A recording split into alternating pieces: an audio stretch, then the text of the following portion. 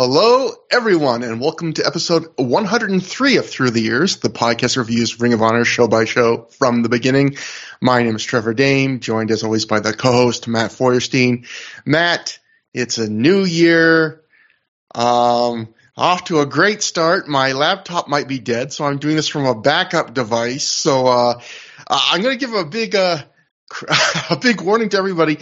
Usually one of the things I do on the show before I get ready, I do extensive notes for everything, and I reread my notes to catch what's usually about 15 to 20 typos because I write my notes very haphazardly.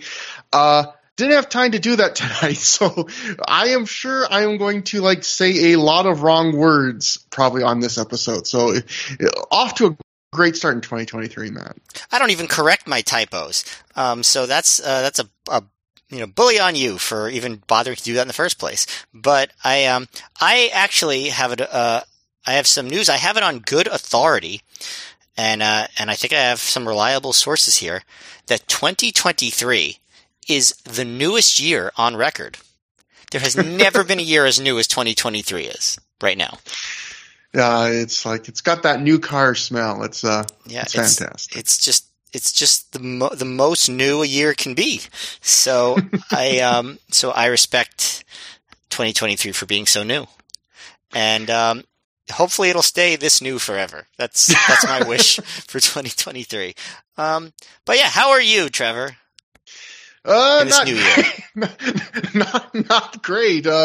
Laptop fried. You know what? Other than that, I'm doing great, Matt. I'm doing great. Other than that one trivial thing, but yeah. Speaking of how new things can become not new, we've one piece of news between the last Ring of Honor show and this one. It's only kind of tangentially Ring of Honor related, but it's kind of interesting. This is the time period where TNA got in on the Jim Cornette love because, so this is from the Pro Wrestling Torch at the time. They wrote a whole story about how Jim Cornette had signed with TNA at this time to be, shockingly, Matt, their commissioner, or some honor figure at the least.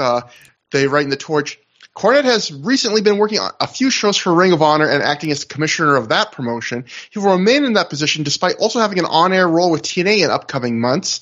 In a statement released on Ring of Honor's website, where Cornette is the on-air authority figure for ROH, Cornette said, quote, I have verbally agreed to a limited number of TNA dates. This will not interfere with my Ring of Honor commitments. I am committed to Ring of Honor dates throughout this year and beyond. So, yeah, it's one of those funny moments where, a lot of TNA Ring of Honor crossover right down to now Jim Cornette. And this was probably, I know he would be involved in Ring of Honor in a major way on a next run through in the Sinclair era, but in a way this was kind of like the last peak of Jim Cornette as a real on-air player in wrestling in a major way, where he was simultaneously now the authority figure for, you could argue, the number 2 and number 3 promotions in the US at this time. I don't really remember his TNA stuff from this time at all. How long was he with TNA? Because I really don't remember that. I obviously remembered the ROH stuff because I watched it more closely, but I watched TNA a bit, and I don't remember his TNA run. Yeah, I don't remember how long. My TNA memories are blissfully foggy. A lot of hammer work has gone into producing that mental state, but yeah. You know what, Matt? One thing I can tell you without remembering, I'm sure it didn't end well. Yeah, well, I think, wasn't Russo brought back by the fall of that year? Yeah, wasn't that one of the ones where Cornette made some kind of threat via an email or something? Or there are so many that it's hard to keep track. But that brings us to the show we have today. A special delight, Matt. We're covering today How We Roll, which took place May 12th. 2006 at the Sports Plus Entertainment Center in Lake Grove, New York, in front of a reported crowd of 650 fans. The second time I had the pleasure of going to Sports Plus to watch a Ring of Honor show. What a show you picked, man. The Observer wrote, and Dave is slandering you here then, knowing that you were at the show. Dave wrote in the Observer, Ring of Honor ran May 12th in Lake Grove, New York, which is on Long Island, and drew a far less enthusiastic than usual crowd. The crowd took the show down, and it was said to have been a decent show, but not the usual standard. Crowd was 650 fans, and among those at the show were Mick Foley and Brian Gerwertz, who may have been there to see Christian, Dave speculates. But obviously Mick Foley, Long Island guy, you said, he lived like legit, like quite close to Sports Plus. Like it's not even just Long Island. Like he lived in that region, so it was very convenient. I think he even said on the last time he was at ROH that he helped like broker the deal between the venue and ROH. So that's how much of an attachment he has to Sports Plus. And so, Mick putting his, there was a lot of people, probably that claimed to be fans of Ring of Honor that came by as legends for a cup of coffee or something. But, Mick Foley put his money where his mouth is, so to speak, where, his WWE, he can't appear on the show anymore, but he's still showing up when they're in his area, he's still attending. And he was a big part of WWE TV during this time period. So, that's definitely, he's really showing up for ROH here, literally and figuratively.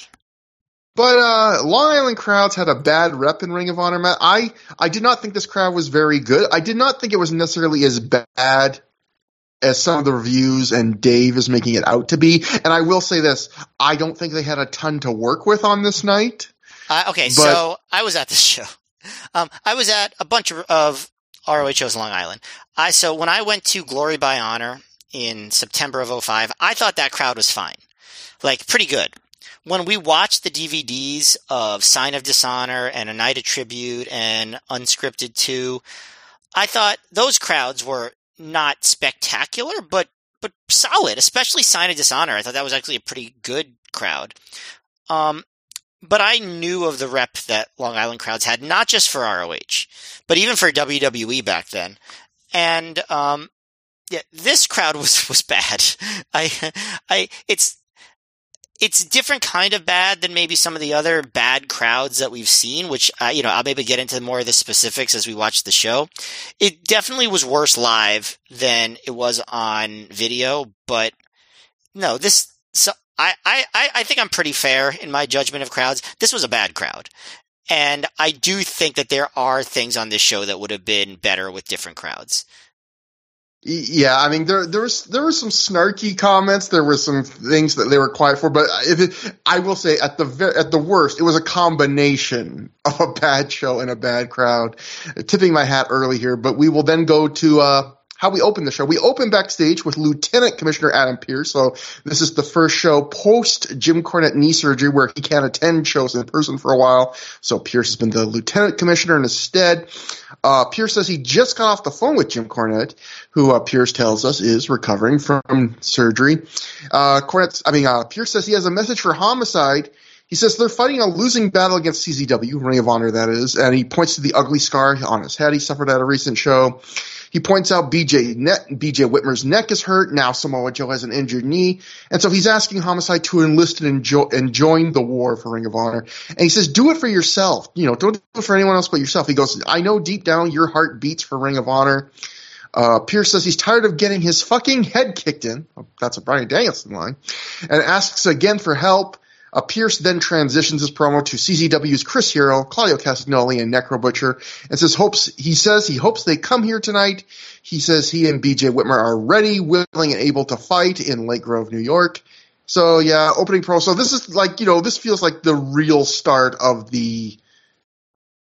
It'll be interesting to see how it kind of plays out in practice, but definitely this is the start of where they're really overtly going to Homicide, we need your help. We really need your help right now. And also, it wasn't on the the DVD proper, but the ROH Video Wire, Cornette himself did a promo the week before this, beckoning Homicide to join the fight for Ring of Honor. So this is sort of a continuation of that. So I think the Cornette promo on the website was actually the beginning, and then this is the beginning on the actual DVDs.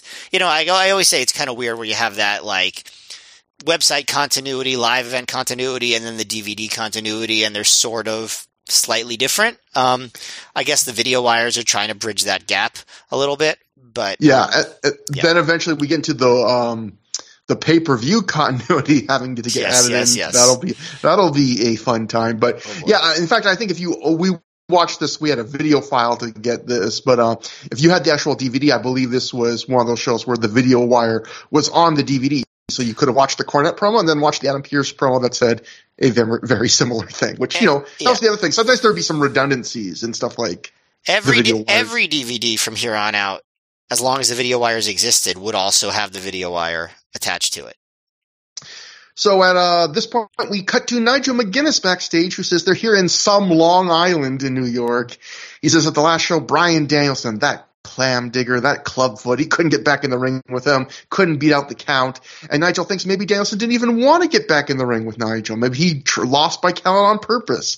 Nigel says it's only a matter of time before he's wearing Danielson's world title in addition to his pure title, and he's the best pure champion in the world. So, just reiterating the Nigel thing. And if you believe, the reporting we read after that recent show where Nigel wrestled Danielson, Gabe didn't even decide that that was going to be more than a one-off till that match was so great. So I imagine here, next show, Gabe instantly just goes, okay, well, we better shoot a quick little promo just to keep that in everyone's mind and that this is going to continue. So next we had 2 dark matches that did not make the DVD, just the usual students dark matches. We had Alex Payne and Bobby Dempsey defeating Ernie Osiris and Rhett Titus.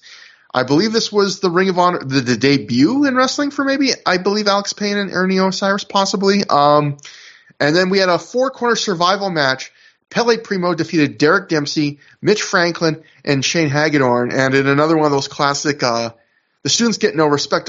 Listening to, the other great Ring of Honor podcast that we plug heavily, an honorable mention. I believe they mentioned on that show, listening to the review of this, that the original stipulation for that dark 4-way for the students was the winner was supposed to get to face Kikutaro tonight, and obviously the card gets shuffled around, and Pele does not get to do that. So I like that even when the students get a chance to appear on the main card, somehow it gets stolen from them.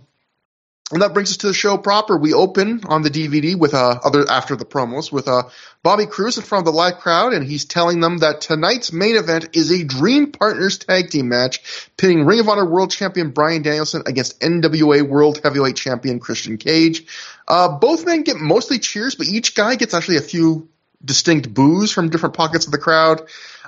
Cruz says each man will get to pick whoever they want off of tonight's card to be their tag team partners. And then he introduces us to our main card opening match, which is Matt Sydal defeating Jimmy Yang via pinfall in 9 minutes, 27 seconds after hitting a shooting star press.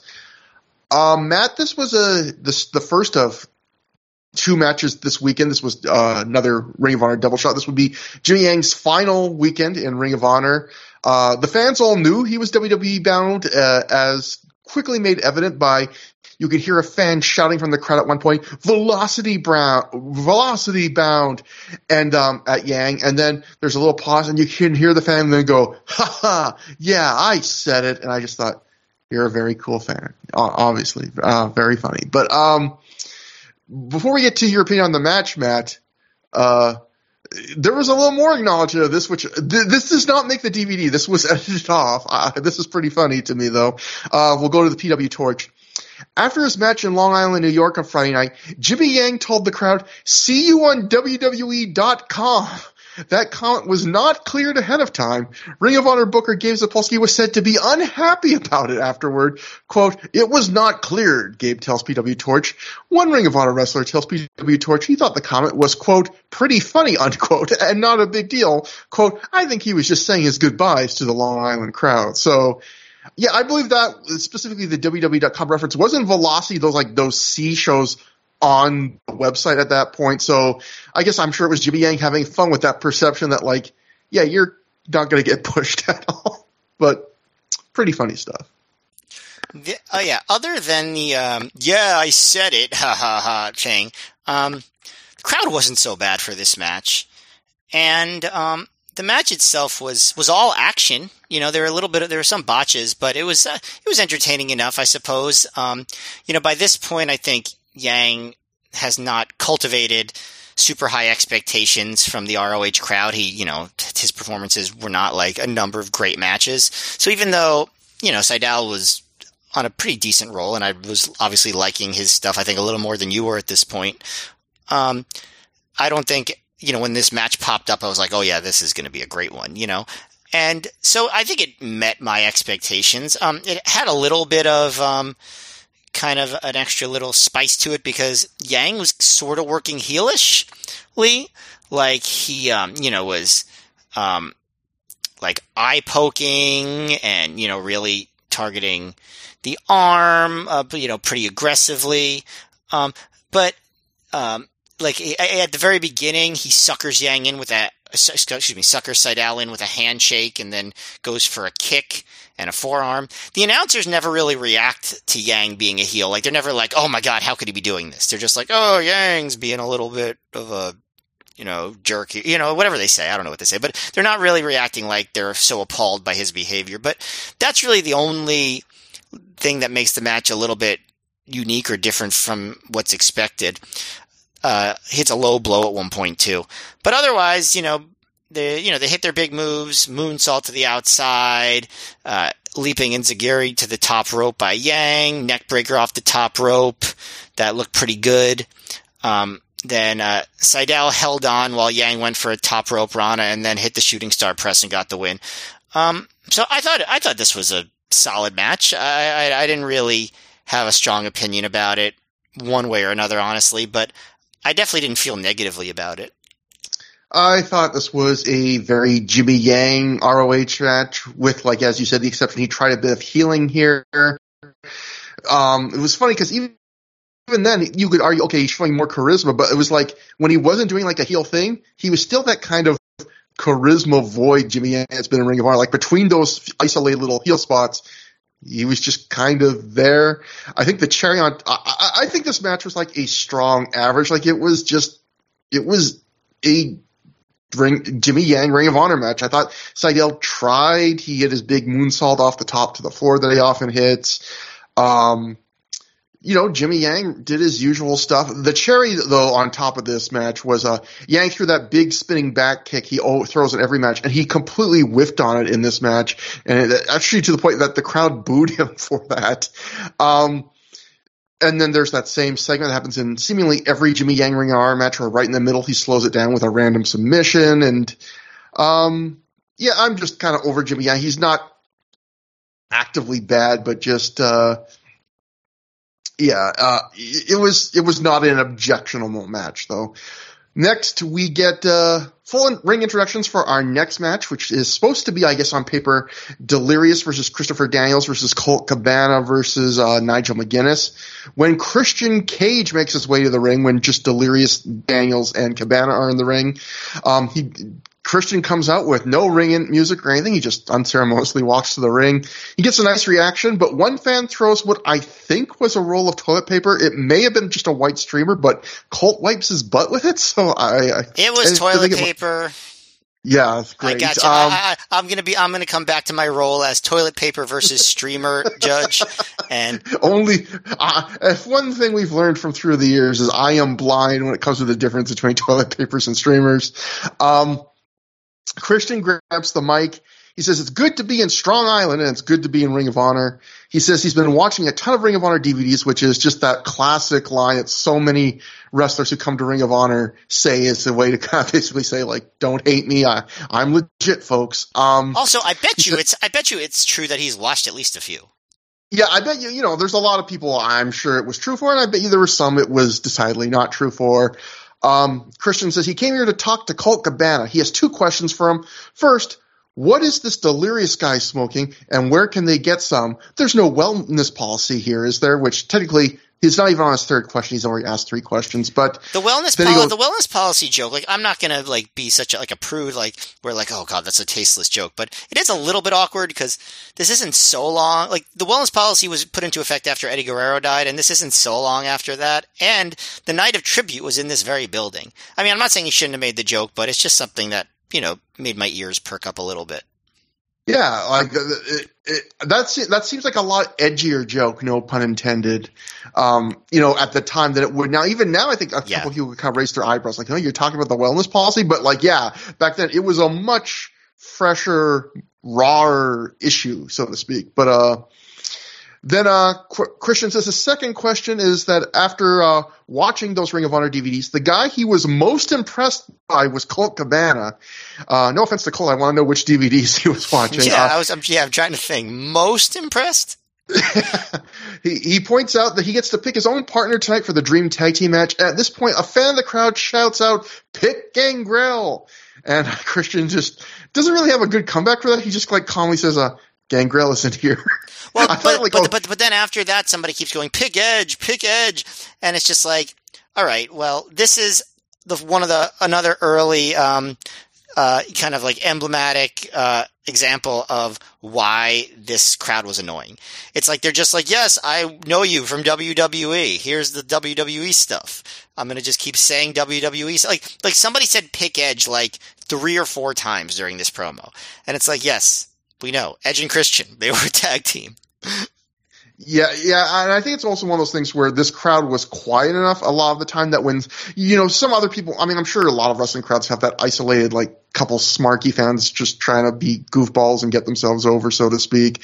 But, like, you don't hear them because everyone else is just reacting to matches and moments and things. Well, this was a night where, like, you often heard those comments, like the Velocity comment and this comment already, like. Yeah, I think it's a combination. Like, I do think it's because of the quietness of the crowd. B, I think it's because there were legitimately more of those comments on this show than on other shows. Because I went to a lot of these shows. Like there was a lot of that on this show. And then C, I think it's like the mic, whatever camera mic they used was like more, I don't know, based like more in the crowd or whatever, where like you could like really pick up a lot of the individual crowd comments from individual members of the audience. On the audio of the DVD. Yeah, I think I would agree on all 3 counts there. So Christian asks then Colt, this is his second official question, he asks Colt to be his partner tonight in the tag match against Bryan Danielson, the Dream Partners tag match. Colt takes the mic and he says, the answer to your first question, the one about what Delirious is smoking, where can they get some? He says the answer to that is Homicide, and he has the best stuff in the building, which gets a decent reaction. Colt says he doesn't know Christian from Adam, and, that funny little pun doesn't really get much of a reaction. It goes over the crowd's head. And then at this point, he introduces himself officially to Christian, saying he's a fan. Christian says he likes Colt's bandana, which was Colt was just wearing his usual, like, Cabanarama bandana that he wore in a lot of his matches and sold on his website, and I'm sure at merch tables everywhere. Colt says he made it at his house. Colt asks Christian asks if Colt can make him a bandana. Colt asks, well, what would your bandana say? Christian just says Cage, which again, like the Gangrel thing, like Christian, a clever guy. There's a couple moments like in this promo where he has a chance, like someone sets him out, like say something funny, and he just gives a very straight answer. Like Colt's just like, well, what would your bandana say? He just goes, Cage. And Colt says his ad-libbing was not on point on this show. Yeah, Colt says Cage-orama, and then Colt says he'll make one for Christian, but they'll have to wait till he gets back home. Colt says they have a lot in common. Their hijinks are at a high, and people probably think they go back like car seats. Colt appreciates the chance to face Bryan Danielson again, and he appreciates the kind words, and then at this point, as Colt's starting to waver, Christian interrupts him and says, like, if you're gonna say no, I'm gonna look like an idiot right now. Some fans then start chanting, just say no. Again, this was a weird crowd. So they're like, yeah, we want you to look stupid. Colt then says this would be the Jew and the Christian teaming up to conquer evil, so count him in. So Colt, again, just a few shows after starting the old, Colt Cabana is just working opening matches and starting his way from the bottom. I believe this is his second out of 3 shows he has main evented since then. But also, even if he hadn't gotten that main event, he was in a pretty marquee match with like other big stars, just on the actual scheduled card. So yeah, not really sticking to that whole preliminary thing. I guess you would say it would have been second from the bottom on the match listings, but that was a very strangely placed second from the bottom, only to facilitate this angle. Yeah. At this point, we hear Bryan Danielson on the mic doing one of his classic throat clears. He stands at the entrance as the divided crowd reacts to him. Some chant, "Fuck you, Dragon." Some people chant, "Shut the fuck up," at those fans. Danielson says the crowd is stupid because they watch too much television, and he's disgusted with the ovation they gave Christian Cage when he's the one who built Ring of Honor, and he's the reason everyone is here tonight.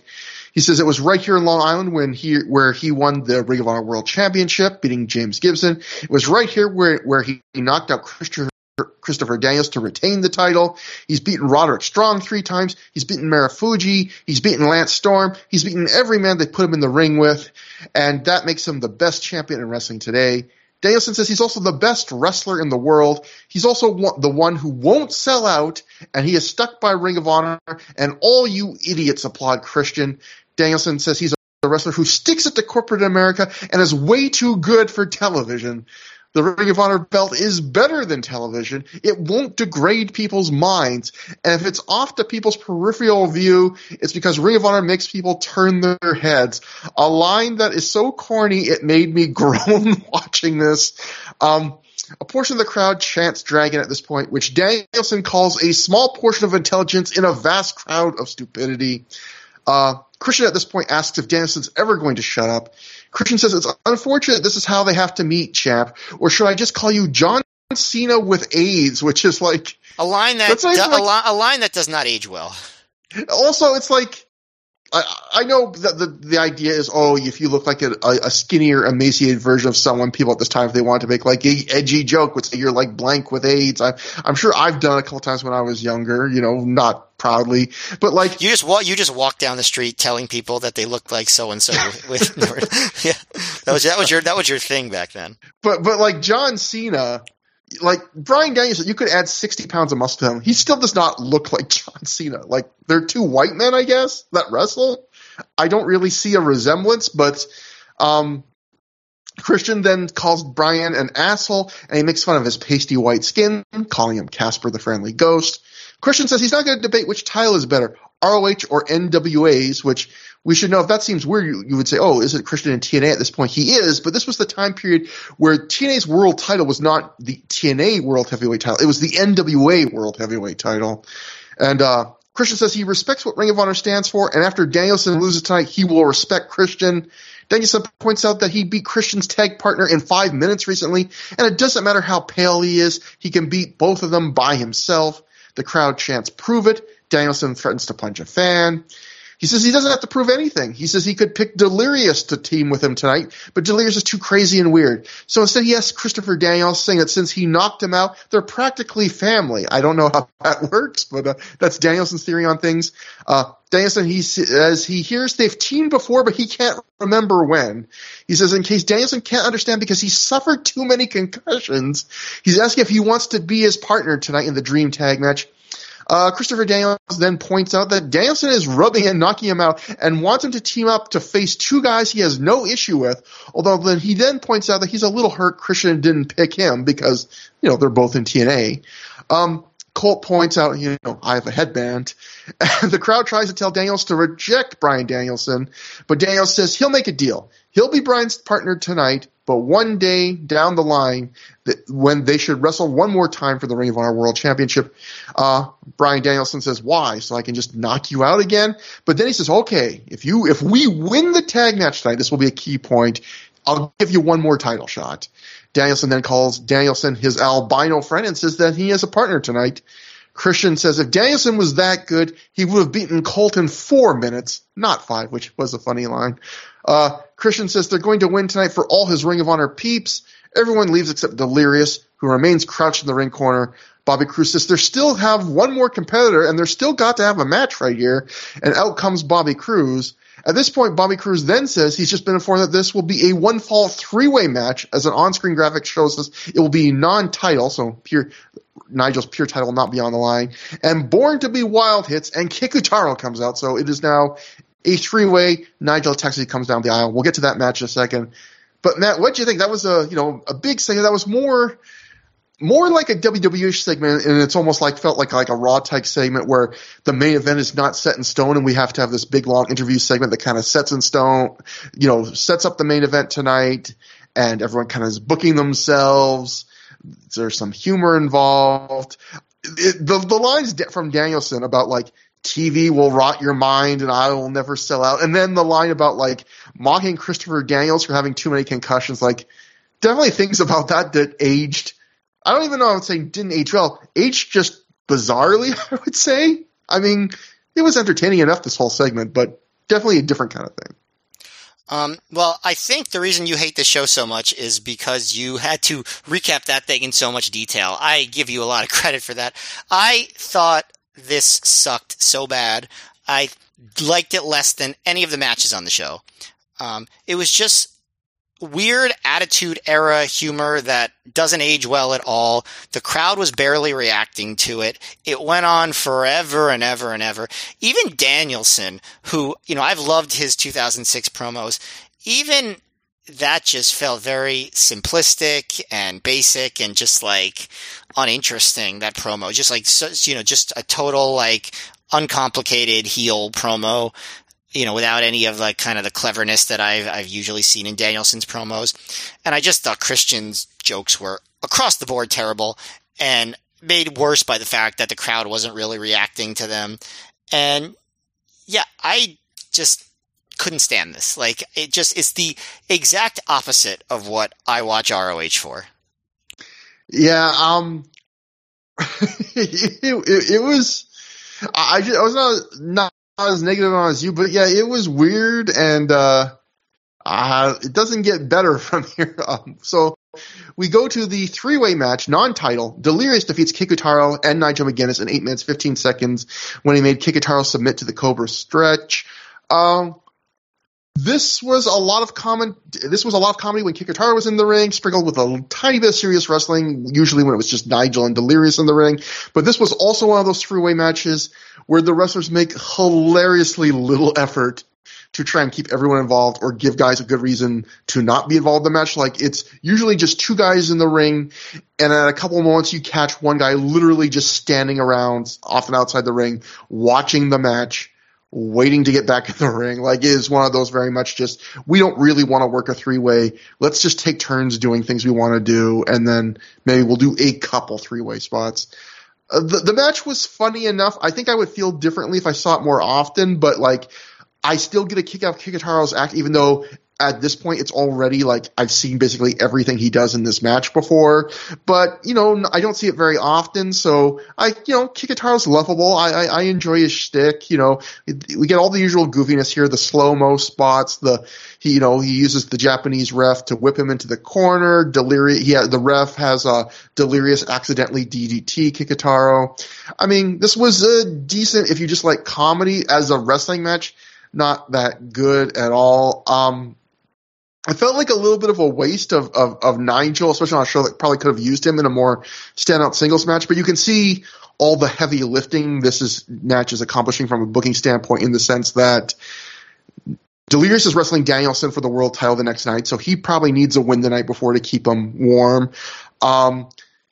If Nigel, and also the next time they go into Long Island, Delirious is going to be wrestling Nigel for the Pure title. So at the same time, you want to keep Nigel hot. You don't want him to drop the title, so you make it a non-title match. You make it so he doesn't even take the fall, but technically Delirious wins the match. But, I mean, it makes sense, but not really very satisfying, I would say.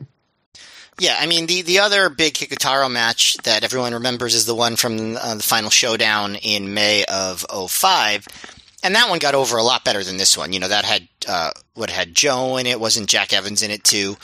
And obviously Delirious and Kikutaro, or I guess what was he, Ebasan at the time, or Ebataro, or I don't even know. So, Abestus Jack, there's something. Yeah, one of those. But so like this didn't go as well as that, but it was still fun seeing Delirious and Kikutaro play the hits with their slow motion stuff and the soft chops and whatever Orange Cassidy was inspired by way back when. And obviously the storyline was then Nigel wouldn't take that shit, and he would come in and try to be serious, and he actually. Even in this match, even as Nigel is, becoming more that hard-hitting Nigel, he hits the rebound lariat pretty hard on Delirious early in the match, and Delirious kicks out. So they still haven't even come close to treating that move as a killer yet. But otherwise, it was all right. It's one of those things where I think maybe if the crowd was a little better, it would have felt more enjoyable. So here's my big observation about this crowd. Like, if you remember, we did way back when we reviewed War of the Wire, and that crowd was just like silent for most of the show. And this crowd was not like that. Like, there was a constant like buzz and hum in the crowd. But a lot of the noise was the random, snarky comments from people, which we'll get a few more as we go through the show. And then otherwise, like, the noise didn't really correlate or correspond with what was happening in the ring. Like, they didn't react to things that happened. Like, there was sound, but it's not like they were popping really or reacting very much. And so the crowd just seemed disengaged from the visuals, which I just thought made for just like an eerie, well, maybe not eerie, but like just like a strange feeling watching the show. Like, it just didn't compute. It didn't line up. So I think that hurt a lot of the matches, including this one. I think this was, just supposed to be like a crowd work kind of match, and the crowd wasn't really being worked. So it just felt worse than maybe it otherwise would have. So I would just describe this as just decently entertaining, but mostly very forgettable. I think that's a really good way to put it. I especially feel like this crowd, it was one of those crowds where even when they made noise, like, they never seemed passionate. Like, there was never a moment on this show that I can remember where it was really like they were just, it felt like they were just being compelled to make noise. It was almost just like, yeah, they'll pop for things that they feel like it's kind of like, this is a moment we should give a pop. But I never felt like they were really losing themselves in the night. But favorite moment of that match, by the way, that three-way was Nigel at one point goes, "You want some comedy?" And then he grinds his forearm on Delirious's face, and he goes, "Ho, ho, ho." And I just thought, I love that. Just him saying, "Ho, ho, ho." He's like, well, that's some comedy for you. He knew we'd be reviewing this close to Christmas season. Yeah. So that's why he did it. Next up, we have a Ring of Honor Tag Team Title #1 contendership match. The embassy of Alex Shelley and Jimmy Rave, escorted to the ring by Daisy Hayes and Prince Nana, defeated the Rottweilers of Homicide and Ricky Reyes, escorted to the ring by Julia Smokes, by disqualification in 19 minutes, 41 seconds, when Julia Smokes is caught interfering. This would be Alex Shelley's last match as a regular for this, like, the Gabe era of Ring of Honor. He would be back for a match next year as part of the Motor City Machine Guns, and then a few more in 2008.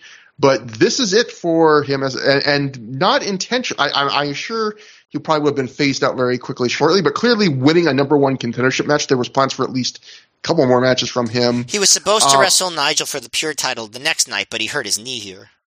Yeah, in fact, we'll go to the PW Torch. Alex Shelley aggravated an old knee injury during Ring of Honor's event last Friday in Long Island, New York. Ring of Honor replaced him on the card with Jay Lethal. There's no word on whether or not Lethal will be making a permanent return to the Ring of Honor roster, but he is signed for upcoming dates with Ring of Honor sister promotion FIP, and Jay Lethal would not be making a permanent return to Ring of Honor's roster, at least not at this point, we'll say. Yeah, so for those who don't watch the match, Alex Shelley kips up, and he just grabs his knee immediately, to the point where at first I thought it was him selling. Right, but he doesn't really, like, seem in agony the rest of the match. Like, he plays it off pretty well, but yeah, obviously it was real. You can see him grabbing and checking, but, like, yeah, he doesn't seem that limited. But, yeah, it was obviously a legit injury. His match the next night gets canceled, and this is his last match in Ring of Honor for a year. So, Matt, what'd you think about this? So, I think this match is looked upon pretty negatively, and I went in expecting to not really like it, and it's not like it was good, but I just, all these personalities, I just enjoy so much that I was more entertained than I expected to be based on the match's reputation and what I remember. I mean, if I hadn't known anything about this match before, I'd be excited at the prospects of having Nana and Julia Smokes on the outside together. And I think that maybe one mistake in the presentation of this match is that the idea, what we talked about with the 2-camera shoot, they should have had a camera that was just focused on the seconds outside the ring, because I'm sure that they were doing a lot of entertaining stuff that we never got to see. They did get involved, like Nana would get involved more than Smokes, which would play into the finish. He would attack on the outside and stuff. He'd trip Homicide. So, Homicide basically worked this match as a babyface, even though he hadn't officially turned yet. And there is a spot in the middle of the match where Smokes and Nana get in the ring and tease that they're going to have a big fight in the middle of the ring before their guys break them up. And Daisy Hayes gets involved a bunch of times. And I think that aspect of it, if they really just wanted to go that route, they should have had people, or they should have had a camera on them and include that in the edit. I think that would have made the match more entertaining. But as far as what we did get, there's a lot of stalling, a lot of heel work, a lot of, outside the crowd stuff. Long Island, as I've noted on other shows, really does seem to take extra relish in the homophobic chants they direct at Jimmy Rave. Jimmy likes balls, Jimmy swallows, all the homophobic classics that Long Island 2000s wrestling fans love. They got it all in there. But they stall and they stall. And, it's interesting because the Rottweilers work this match like they're just toying with the embassy. Like their gimmick is that they're aggressive and threatening. And I would say they were not at all in this match. They were just like kind of taking it easy. I don't know if you noticed that too. But you still get the back and forth with Smokes and Nana. There's one point where Nana tells Smokes, "I'm not the one getting paid in food stamps." And I was just thinking, like, that seems like an illegal way for ROH to pay its performers. Doesn't seem allowed. They get so silly that at one point Homicide actually hits a double noggin knocker on Rave and Shelley, which I think is the first time we've seen the two of them do that spot in all of their silliness. So that just shows how much of a babyface Homicide was here. At one point, Homicide really just escalates things very suddenly. He hits the Tope Con Hilo on Rave, and he flies into the crowd, as he often does, and he celebrates with the crowd. And then he catches a charging Rave with a big backdrop into the crowd. And then Hayes and Smokes get into it. Now that I think about it, Hayes and Smokes would be a good team. Didn't occur to me. They should have been together for the Vulture Squad. Yeah, it didn't occur to me until I just said that just now. Hayes and Smokes. All right. Anyway. But they do their chop battles with Homicide and Shelley. Shelley gets an eye poke. Shelley at one point throws Homicide into a Prince Nana clothesline. Eventually things slow down. Shelley gets to be in his glory. He cuts off the ring. He knocks Reyes off the apron. And one of the weird things about this match is that they build up to a Ricky Reyes hot tag, which is, you'd think that's the opposite of what they would do, right? Yeah. They would think they would make Homicide the person that people are waiting for and not Ricky Reyes, since he's not that over. And so Reyes' hot tag is, as you might expect, not so hot. And the crowd wasn't so excited for the hot tag. And I don't blame the crowd for this, because when have you seen a crowd be excited for Ricky Reyes during this run? I know that sounds mean, but just factually speaking, right? Like, hasn't really happened. He's the least over person in this match. And he's getting the hot tag. That's an understatement, right? Yeah. But, so eventually it comes down to, after Nana's been interfering repeatedly, Reyes locks in the Dragon Sleeper on Rave, and Shelley tries to stop him. Homicide grabs Shelley, and they roll out of the ring. So Nana comes in and rakes Reyes' face to break up the hold. The referee doesn't see that. But then Rave gets his own Dragon Sleeper on Reyes, and Smokes comes in to pull him off, and the ref sees that and disqualifies the Rottweilers. So the Embassy win. So like I said, I probably like this match more than most people. I don't think it was good, but I enjoy the personalities involved.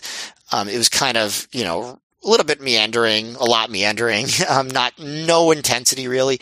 But I hated the finish too, because not just for the obvious reason that it's a screwy finish, but also, as we pointed out on this show a million times, they never disqualify people in ROH unless there's a storyline reason for it.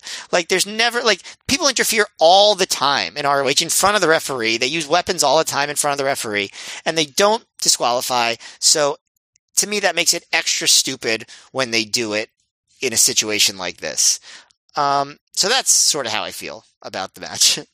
Yeah, I'm more like, I guess, everyone else. Not that you love this match. I thought this match was kind of a mess. It never really develops any kind of flow. It's kind of disjointed. There is a bit of embassy comedy, but not as much as you want. There's a few big spots from Homicide, but it's not like you were saying, it's not really it's kind of meandering, not a big action-packed match. Although, again, Homicide did pull out those few random big spots like top rope splash. I thought he absolutely murdered Jimmy Ray with a great lariat. And that tope con hilo is one of his better tope con hilos because he actually lands on his feet with a lot of momentum. And it's one of those moments I love in wrestling where you can tell he's legitimately excited that it went so well, because as soon as he like lands on his feet, he like starts celebrating with the fans around him. And it's like, Homicide's not usually like, I'm going to like celebrate with the fans right now kind of guy, but you can tell he's just so excited, like, man, I that went really well this time. Like, it usually goes good. That went really well. And I always love that it's kind of an adorable kind of moment where when someone gets caught up in like, man, I just killed it. The match also didn't need to be 20 minutes. And then we get a very cheap finish, like you said, where we talk about this a lot, where this is one of the flaws of Ring of Honor. As much as we love the promotion at this time, if there's one of the flaws of the booking is there are definitely not a lot, but semi-frequently contrivances that are pretty clearly there only to serve the booking that otherwise make no sense. Like, why would this guy get DQ'd when interference normally gets ignored and there's very rarely DQs? And because the answer, of course, is because you need this DQ to start what we'll get to afterwards, which is the whole idea of Homicide is freaking out because he feels like he's being screwed again, and so he's going to start resenting Ring of Honor, which is going to add tension. Will he align with CZW? Blah blah blah. But it's another contrivance in the sense of, in the same way that like we were talking about earlier, like the Christian thing where he talks about like of all the people on the Ring of Honor DVDs, Colt Cabana impressed me the most. Like, that's another big contrivance in the sense of like he has a guy he works with in TNA that has beaten Bryan Danielson before. His name is Samoa Joe.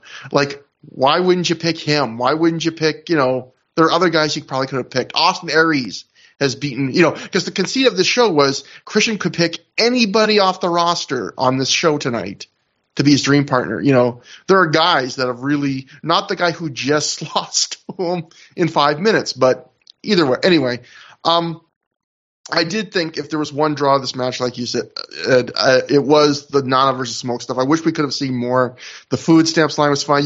They were obviously like constantly or frequently at the very least like talking back and forth, and we couldn't hear so much of it. I was really disappointed by that, like you. And it made me realize, like, I wish we could have seen a Embassy Rottweilers feud with the Rottweilers as the faces back when it was like the peak of both staples, when we had, Abyss with the Embassy and when you had Low Key and a more active Rocky Romero with the Rottweilers, because I think the Smokes Nana dynamic is like, feels like significant here. Like, it feels more important and more entertaining than anything that goes on in the match.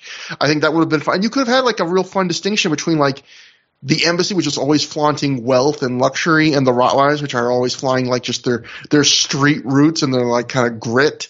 And they could have tried to lure Daisy Hayes by saying that her name just makes her make more sense with the Rottweilers.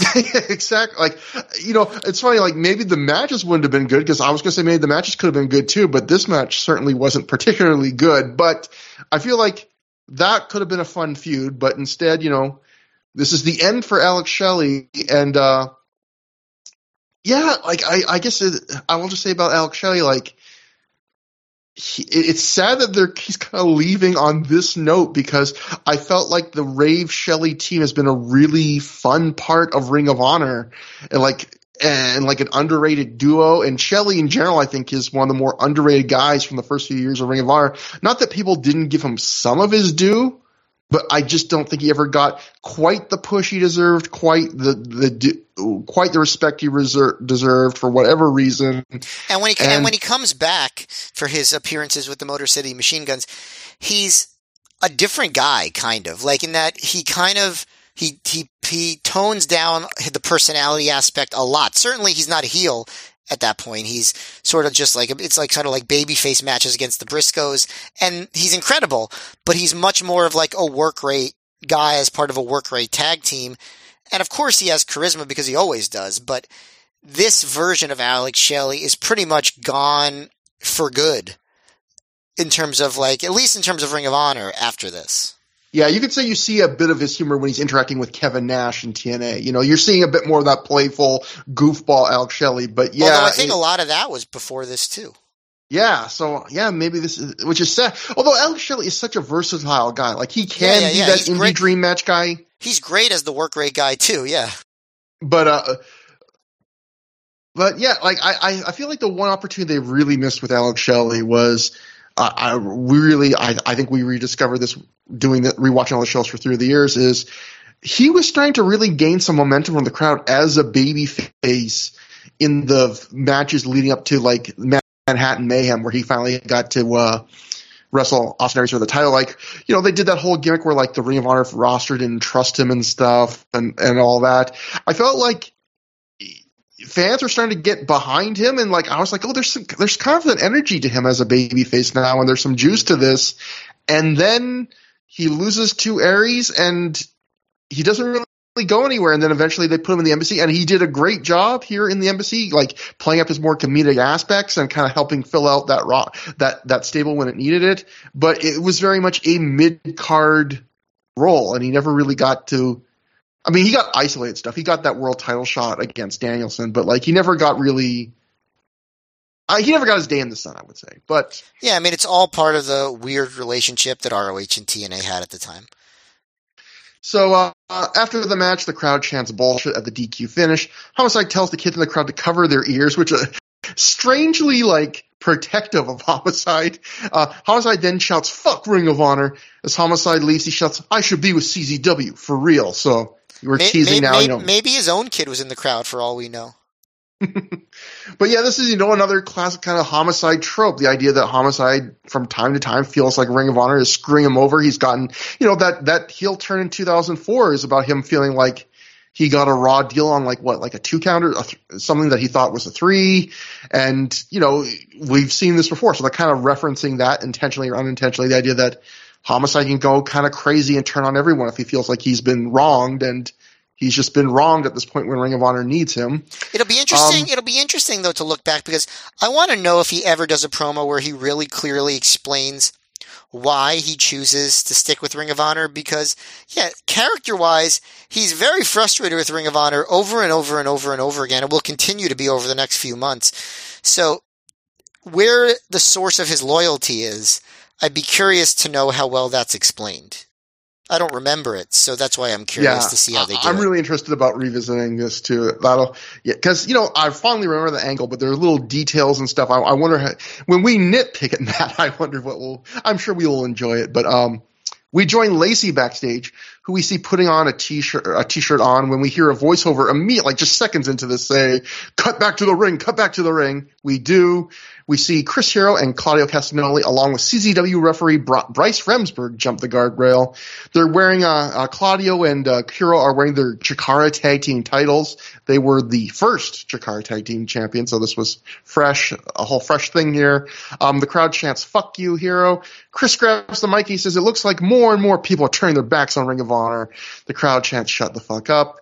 Hero says Homicide's a guy who has bled Ring of Honor blood since day one, and even he's jumping ship. Homicide doesn't give a damn about Ring of Honor, and neither should you.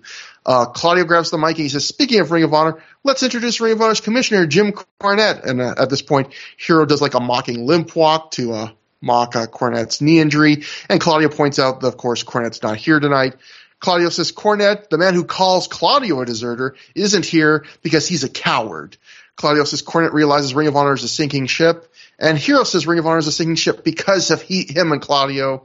The kings of wrestling are here in Ring of Honor, and things are never going to be the same. At this point, BJ Whitmer and Adam Pearce run to the ring, and the match is on. It's the kings of wrestling, Chris Hero and Claudio Castagnoli, making their debut in Ring of Honor as that tag team, defeating Adam Pearce and BJ Whitmer in 14 minutes, 21 seconds, when Hero pinned Pearce after a double-team Hero's Welcome, where Claudio held the legs as Hero did the Hero's Welcome, spinning neckbreaker type move. Did you find that the audio was just terrible for that Hero and Claudio promo? Like muffled, and like you hear random fans over Claudio. Like the audio on the show was weird, because the first half of the show, like there was like a weird like the announcers weren't coming out of both feed, like stereo feeds, like it was and then it got fixed sort of in the middle. But the audio on this promo was pretty bad too. Yeah, I forgot to mention that. That's such a great point, Matt, because there was like crackling. Like, yeah, for all the reasons you said, Matt just said, audio was really bad, like historically bad on like in some ways on the third of the show, I would say.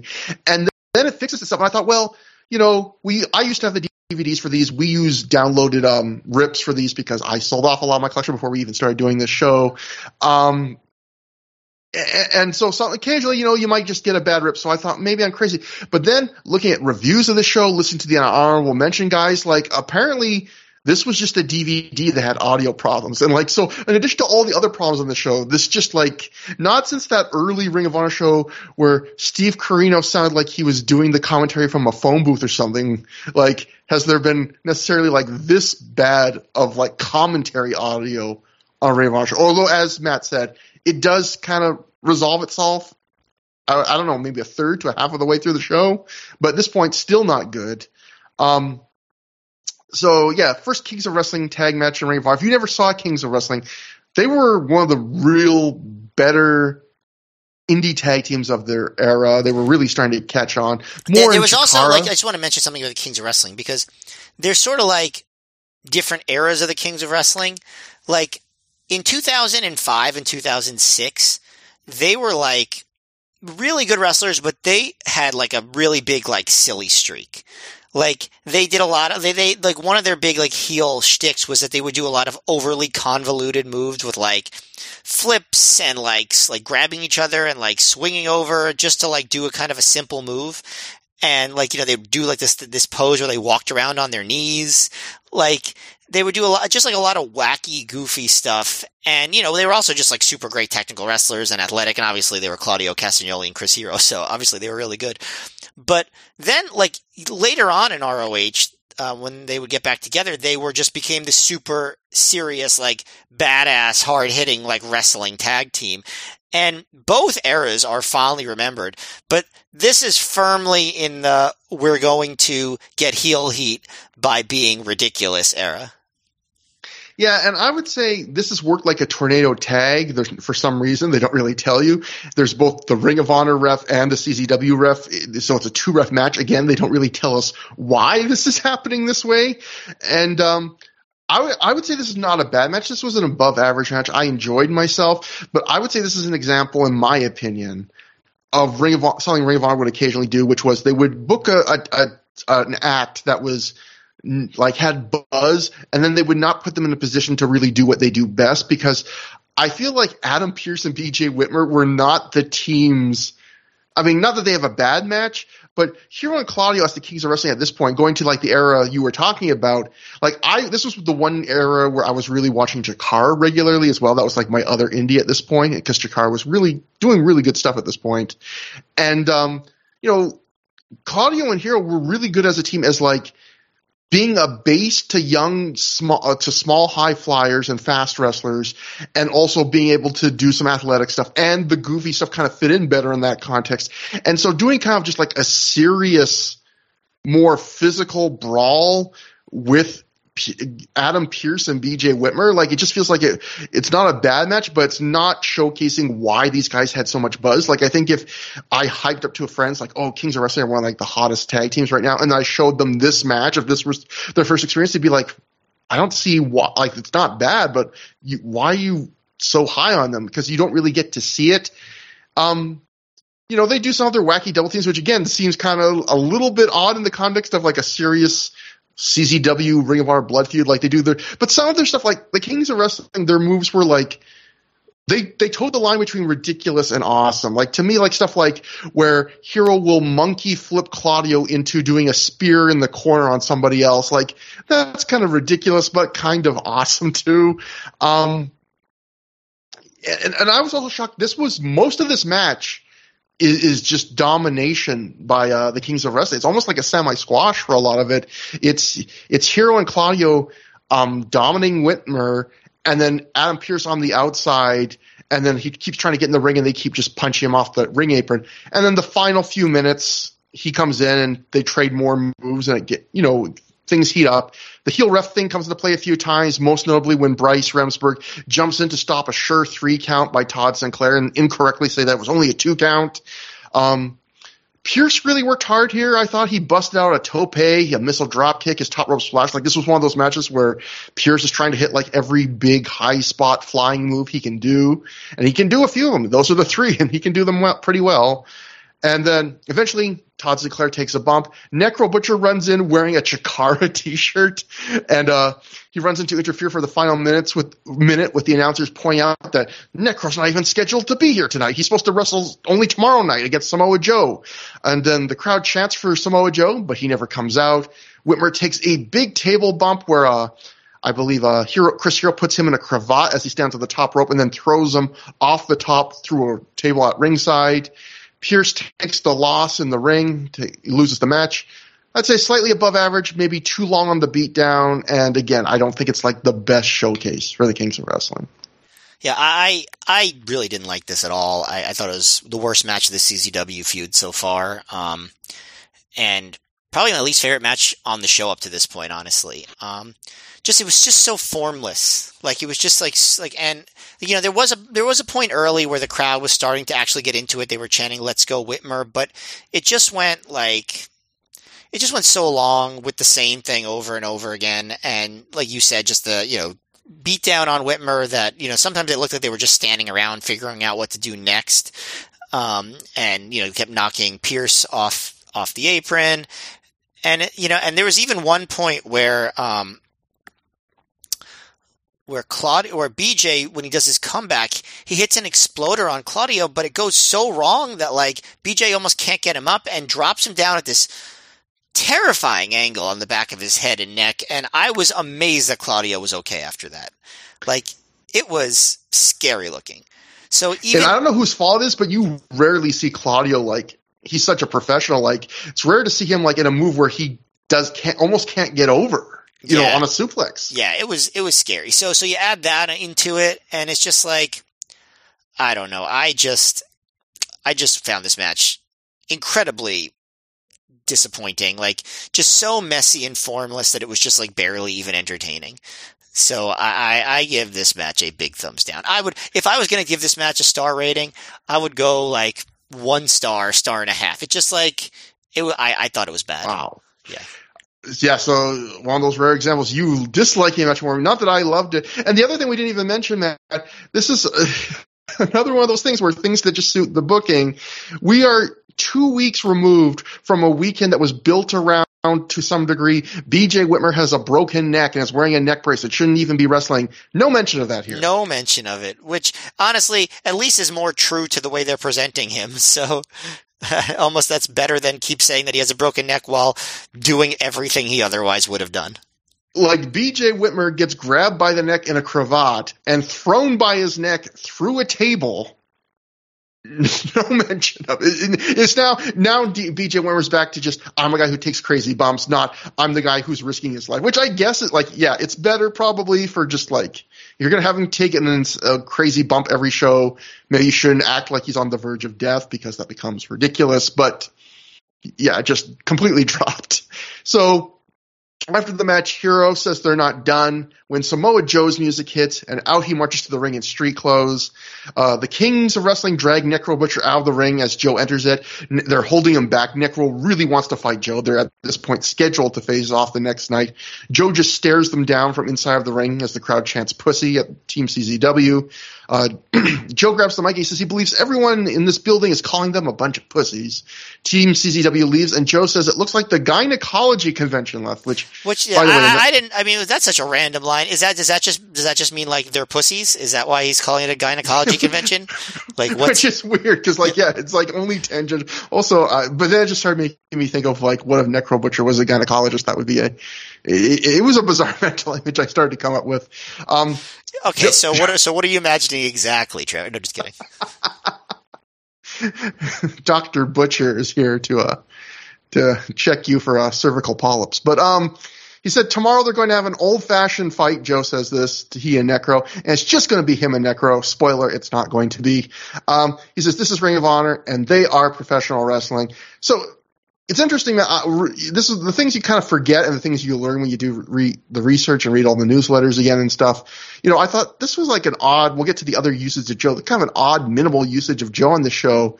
Well, according to The Observer, this was not planned because Dave Meltzer wrote in The Observer, Necro Butcher came out to lead to a beatdown until Samoa Joe did a run-in and said that Ring of Honor was all about wrestling. Joe was never advertised for the show.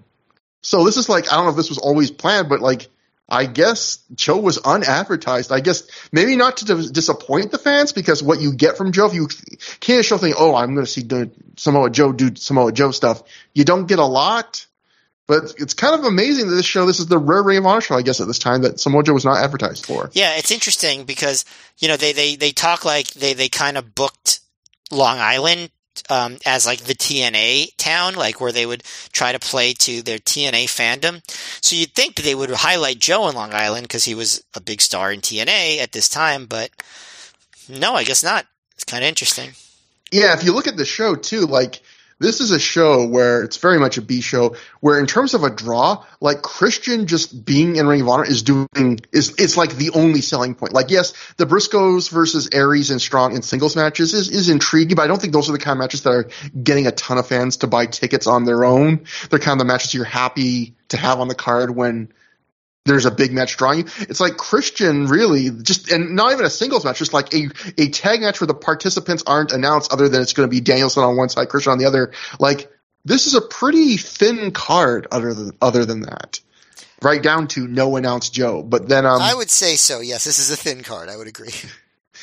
We then get an ad for Ring of Honor's usual merch website, and then we go to Delirious backstage. He's sitting down wearing a hoodie. He cuts a promo in Delirious gibberish where occasionally you can make out a word like Danielson. He's angry. We can tell that. This is, I think as he gets more pushed, his promos are very slightly less gibberish heavy. Like, still gibberish, but he makes it so you can make out words. Whereas I think in some of his earlier promos, it was just like complete nonsense.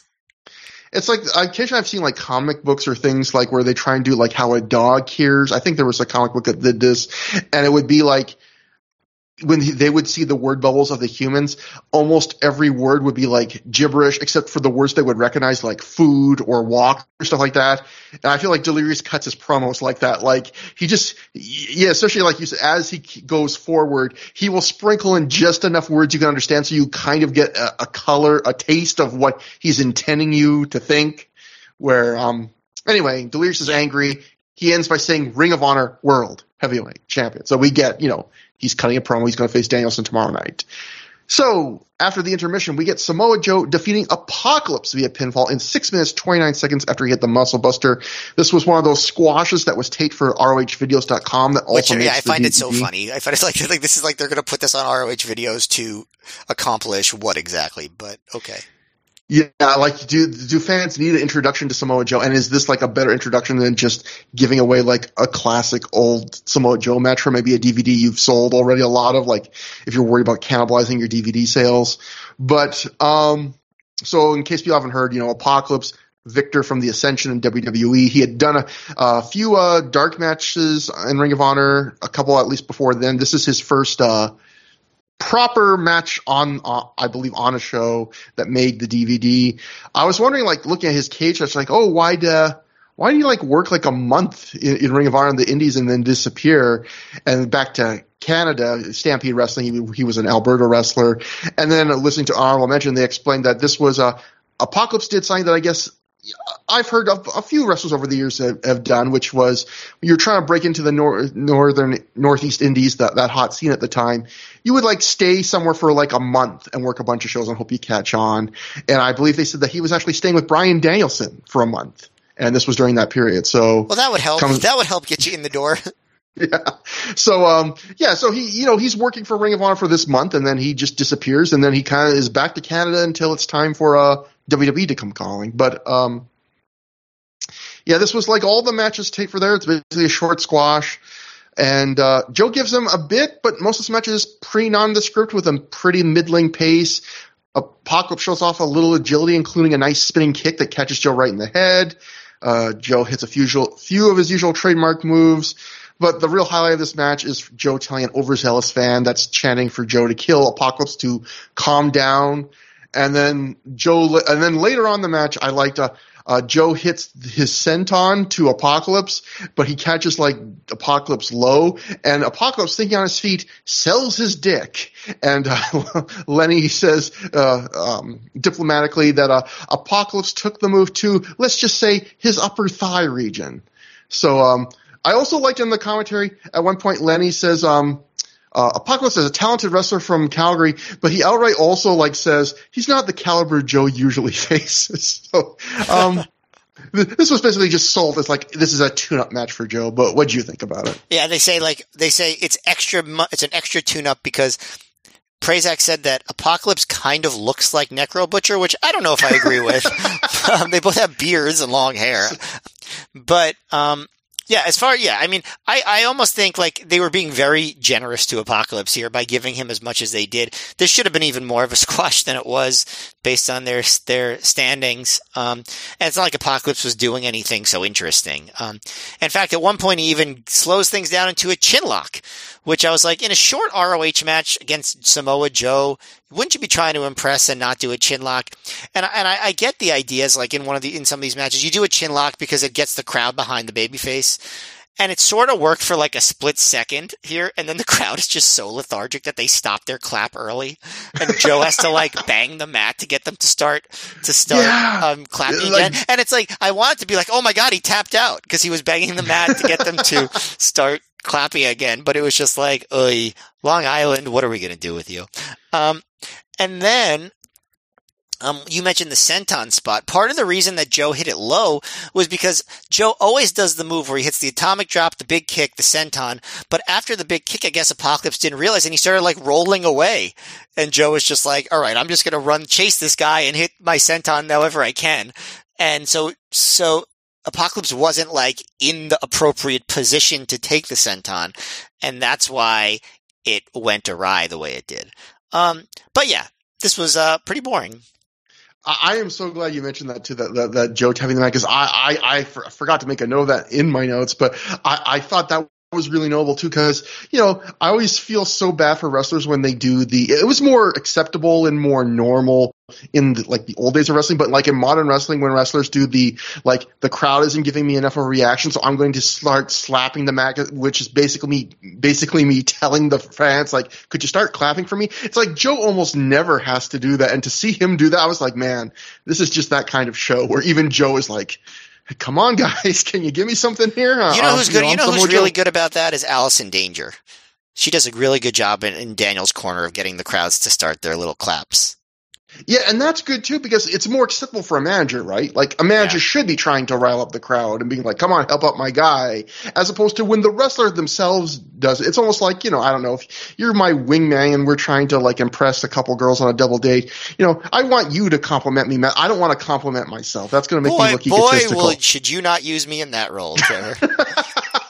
I feel like there are some like famous wrestlers that would do better in that situation than me. Oh, God. That is a reference for hopefully one other person might get what that reference is.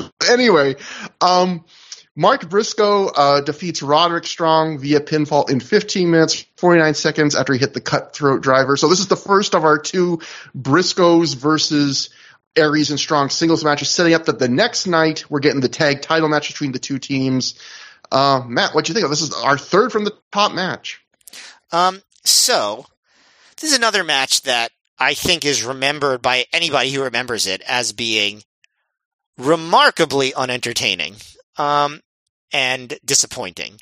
And I wouldn't go that far. I think as far as a wrestling match, this was the best match of the show so far, but like, it didn't live up to what it could have. I think it started out really well. Like, I think like there was just like really solid wrestling. And I just think like it lost the plot throughout. Like, besides, I think the crowd wasn't really reacting well, but I think they didn't have a good story to tell. It was just sort of like they were hitting each other hard. They kind of slowed down at different points. There were some good moves done, but it didn't really seem to have much of a flow.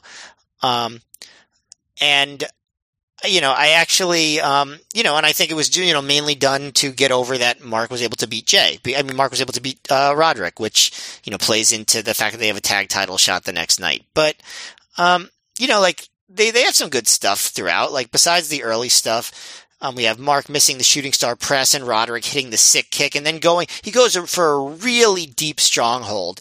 And I was actually, Mark made the ropes, and, at watching the match live, that was pretty surprising. I didn't expect that. And then Mark winning with the cutthroat driver for the clean win, I thought was a pretty good finish, but it just sort of, I don't know, it trailed off too much throughout the match. So I thought it started well. I thought it ended well. But I thought the middle of the match was fairly dull, especially compared to what I would have expected from these two. Roderick did hit very, very, very hard in this match, though. He did live up to his reputation for that. This felt like a match we saw a lot more of in 2005 Ring of Honor, where we got to it feels like we're seeing this less in 2006, where it's a match that looks like on paper like it should be pretty damn good and it gets quite an amount of time, but in reality it's just kind of decent. Like, I would agree. I think we're right simpatico on the quality of this match. Like, I would say this is a low good and the best match on the show so far, while still being disappointing.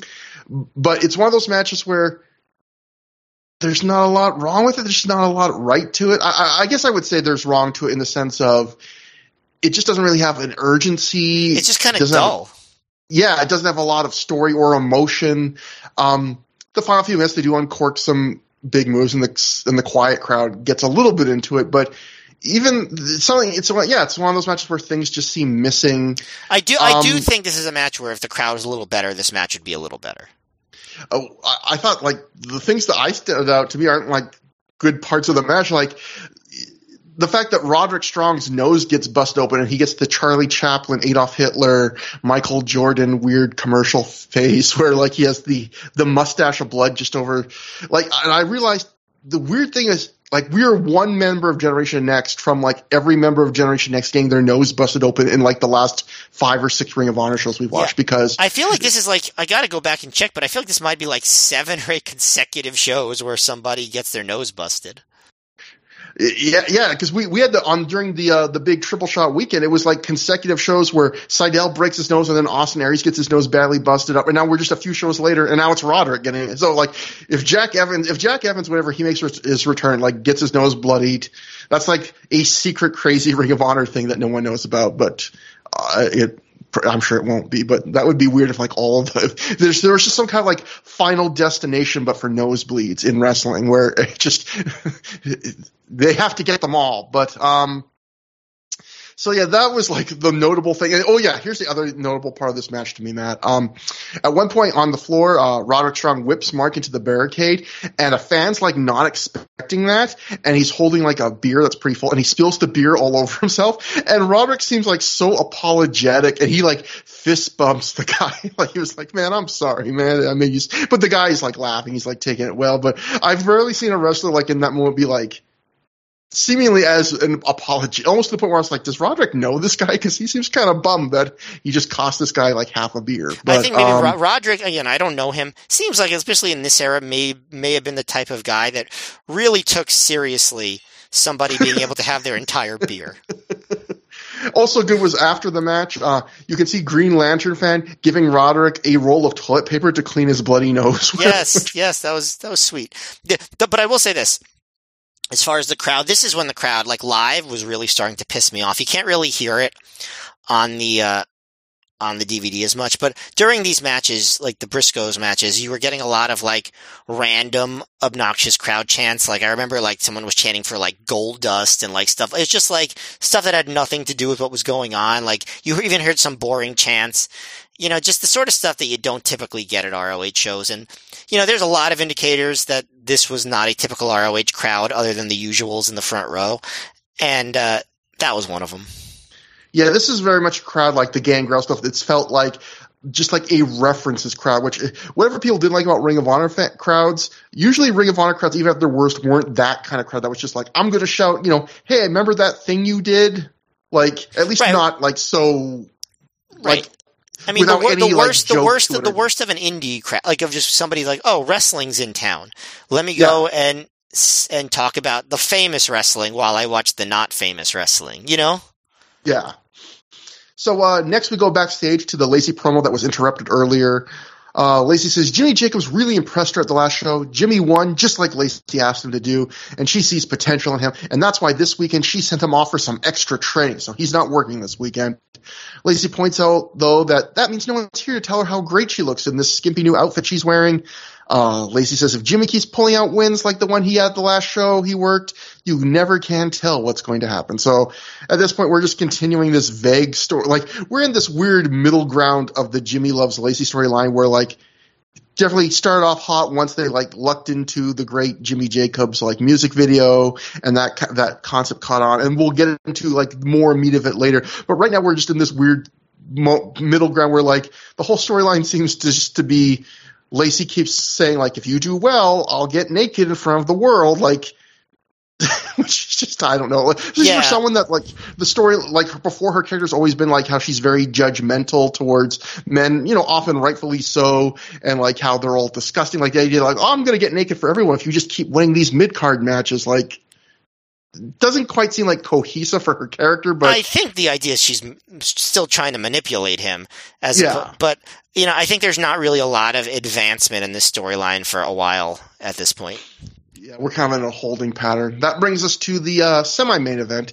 Jay Briscoe defeated Austin Aries via submission in 18 minutes, 16 seconds when he made Aries quit using the Cobra Clutch, or as Lenny Leonard always would call it, the Shinanamaki. This was easily the best match on the show up to this point, and I'll tip my hand a little bit and say this. In my opinion, this was the best match of the night.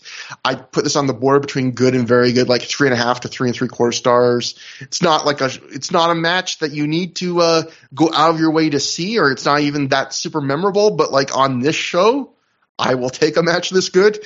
The first reason this match I thought was that good was it had what the previous match was missing, which was intensity. Like, before the match even starts, Aries is taunting Jay, like, being like, you're never going to get closer to the tag title than this, you know, all this stuff. They're just jaw-jacking. There's palpable anger between the two. You know, Jay Briscoe's paintbrushing the back of Aries' head. You know, like, they're doing what you should do when you're trying to build up a feud, which is they're just doing those little extra touches to show, like, hey, we dislike each other. And as the match gets more into the moves, they kind of lose some of that intensity, but they still give you enough of it at the start that I appreciated that. They lay it in a fair bit. Like, Jay has some pretty big welts on his back from early on. Eventually Jay starts working on Aries' shoulder. And then we get to the other thing that I thought made this match gave it a little more zest, which was he does a whole host of, like, inventive offense targeted on Aries' shoulder that you usually don't see from Jay Briscoe. Like, Jay suplexes Aries while he holds onto a hammerlock. He does a spinning toe hold, but he does it, like, on the arm instead of the leg. He does, like, a TKO, but instead of landing in a cutter, he, like, lands where he's hurting Aries' shoulder. He does a Falcon Arrow, but he does it, like, over his knee, where Aries' shoulder, like, lands over his knee. Like, all this neat, like, just unique stuff he's doing just for this match, just for this story. And this match is not a classic or anything, but I guess what I want to say about this match is, a lot of times when we complain, or I guess when I complain about a match on Through the Years, a lot of times my complaint will be like, oh, this didn't reach my expectations, like, they just didn't go hard enough or something. And I feel guilty because I don't feel like every match in wrestling needs to be like a balls to the wall, your main event level match, especially when it's not in that spot on the card. But what I liked about this match is it kind of reminded me of, like, you don't, like, this match, like, there's a good amount of action on this match, but it was probably not the level of intensity and the level of kickouts and big moves they would have had if it was the main event or on a big show or something. But they didn't need to, because they did things, you know, like the selling and like the intensity and, you know, the shoulder storyline, that inventive offense where, like, it made me feel better about myself. It reminded me, like, oh, you don't need to have, like, a crazy balls to the wall match in every moment to make me happy. It's just, like, make the effort to do, like, the simple little things that make a match a little more unique and stand out a bit and feel like you're a little more in the moment on whatever night you're working. And yeah, again, this match was not amazing, but more than anything on the show, it made the effort to kind of feel like, oh, you're really caring tonight, you know, on a very much a B show. don't you think that if this match had a really hot crowd, this would be a low-level great match?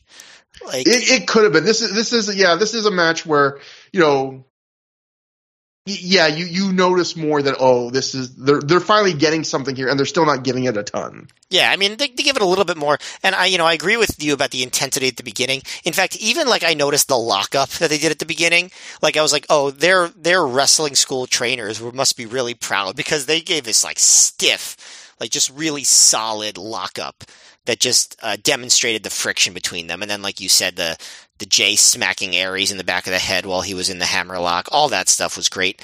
The one negative thing I might say, and it's certainly nothing to do with them, but I think vibe-wise, this was similar enough to the match before it that I almost wonder if it would have been better if they spread the two of them out, like had one of them in the first half, one of them in the second. But I guess what they were going for was the first half was like the variety hour, and then the second half was the wrestling part of the show. Mm-hmm. So I get, but I don't know. Do you think there would have been any benefit in splitting these two matches apart from each other in the lineup? Yeah, I mean, this might have been a better opener. The Roderick Strong, Mark Briscoe match might have worked better as an opener, maybe, especially when the crowd hasn't seen a lot.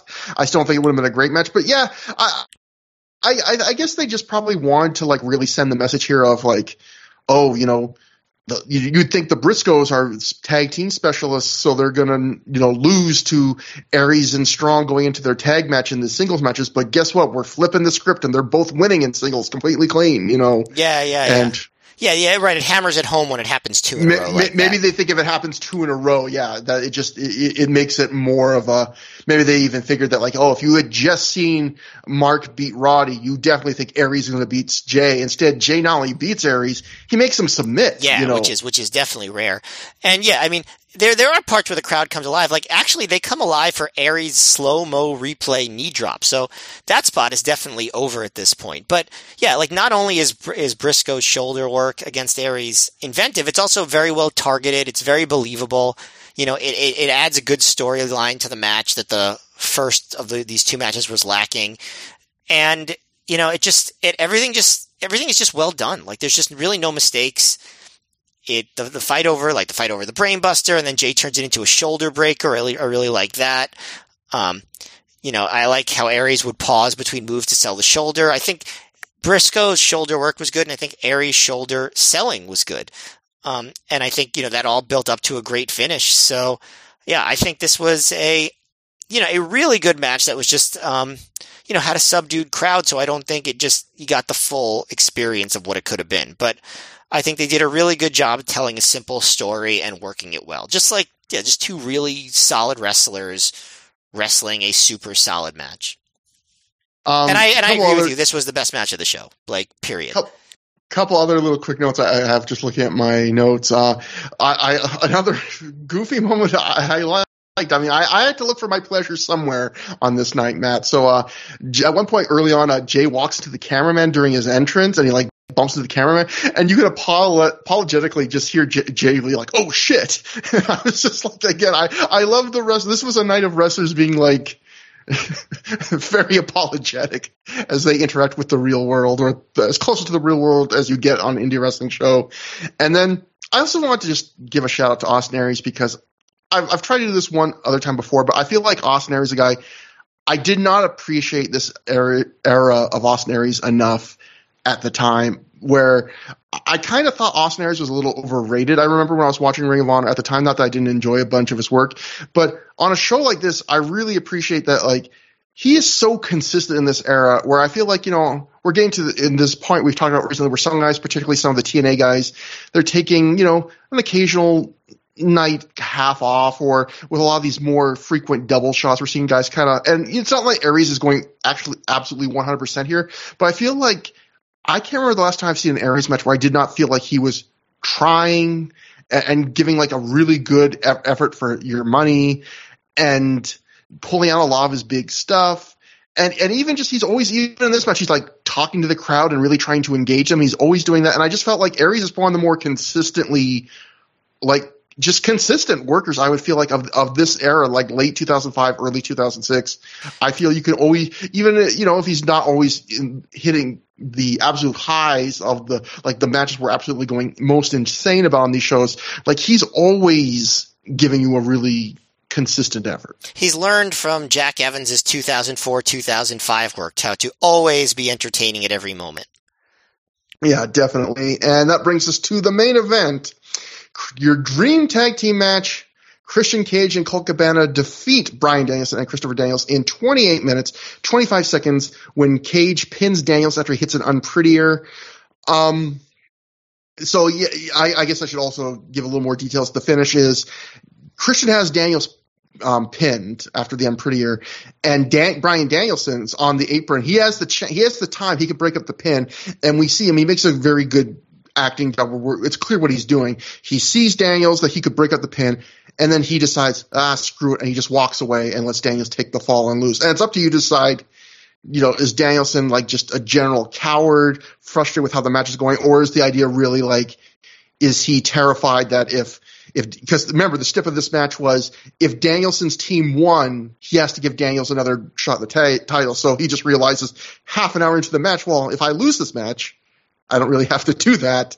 I mean, that is kind of, I guess that could be the logic, but either way, it kind of builds for a Daniels-Danielson rematch that we never get in Ring of Honor. Yeah, so, yeah, and that's an important point, because apparently they do have a match like for the ROH title outside of Ring of Honor in the not too distant future from this. So, but yes, there's never another one in ROH.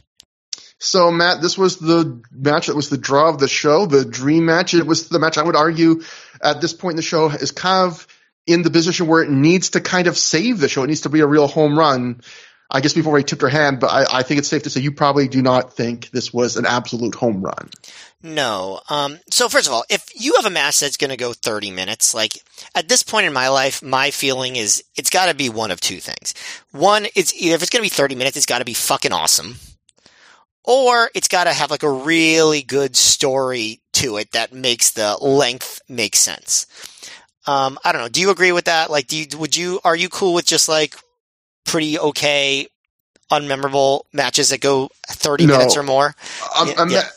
A match has to justify the time. Like, I think I made this analogy like along the classic Trevor Dame wrestling food analogies. I made this years ago on the show. I think I said something to the effect of it's like mashed potatoes. So like if something's average or just decent or kind of bland and there's just a little bit of it, that's fine. And sometimes it can pad out a show. But like you don't want to eat just a plate of mashed potatoes with not even salt and pepper on it, like nothing but that. It's like if something's average, it better not be longer than like 10 to 12 minutes. Exactly. Because, yeah. And I wouldn't say this is like average. Like I think it's pretty good, but like it's just like they're not going for the gold here. It's a house show match. I guess I just don't really understand why it has to be so long. Like one compliment I will give, like, and this is just a general ROH compliment, that's something that I enjoyed about ROH back then, is one way it differentiated itself from pretty much every other American promotion at the time. In WWF in the Attitude Era really shifted the focus to where like entrances became like the most important part of the show, especially during the Attitude Era. But it continued to be that way, even all the way to today, I would say. Entrances are a big, big deal. And even in ROH, they were important. But what WWE would always do is whenever there would be a tag team match between two singles with two single stars, they would give each person their own entrance and just like make the entrances take a long time. I like that ROH differentiated itself by, if there was going to be a tag team, they would come out together, even if it meant that one of the wrestlers didn't get to have their entrance music played. And, it's a little thing, but I appreciate that because I think it just shows like, okay, this is a wrestling company. The match is what's important. Yes, it's okay if we sacrifice an entrance from time to time. It's, again, a very minor thing, but it's something that I appreciate about ROH in this era is that they do that. But as far as the match, yeah, they do the thing where Danielson teases that he's afraid of Christian, so he doesn't, get in the ring with him much. Like in fact, they also do a thing where Christian and Daniels are going to start, but then for some reason I couldn't even figure out why. Christian immediately tagged out, and it was actually Cabana that started against Daniels. And then they do this whole thing where Daniels, like, he does a forward roll, and then he looks at Christian, he's like, "That's how I roll," and everybody pops, and I think I popped too at the time, because, I love puns, Trevor.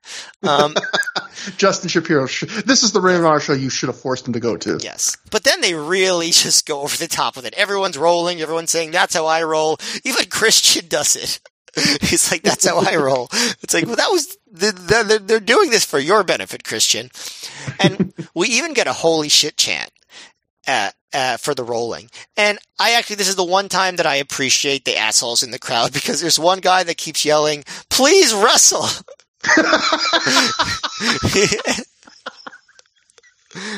I remember that guy. And you know what? It was funny because, like, he didn't even sound snarky. I'm sure he was, but, like, he sounded like he was, like, legit annoyed. Like, he was like, "Come on." Yeah. He was so angry. Yeah. I felt so bad for that guy. In fact, he was actually, at certain points, he was, like, addressing Colt directly. He's like, "Colt, please wrestle." But so Danielson eventually comes in, after Jimmy Bauer gets on the mic briefly to promote Straight Shootin' with Christian Cage. But Danielson tags himself in by touching the top of Daniels' head, which was kind of a funny way to do it. But then Danielson does kind of get focused. He gets on the mat. They do like a monkey flip sequence, Danielson and Colt does, but Danielson like keeps turning them into like arm bars and leg locks and triangles. So it's not just like wacky flippy doos. And eventually Danielson asks for Christian, and Cabana tags him in after about 8 minutes, but then Danielson tags out quickly, like I said, showing that he's, a little bit of that heel cowardice, and the crowd, of course, enjoys telling Danielson that he's a pussy. So at least they're reacting to something that's going on in the ring between the rolling and the Danielson leaving the ring. But no one has an advantage. It's over 10 minutes in. It's just back and forth, like I said, house show, stally type stuff.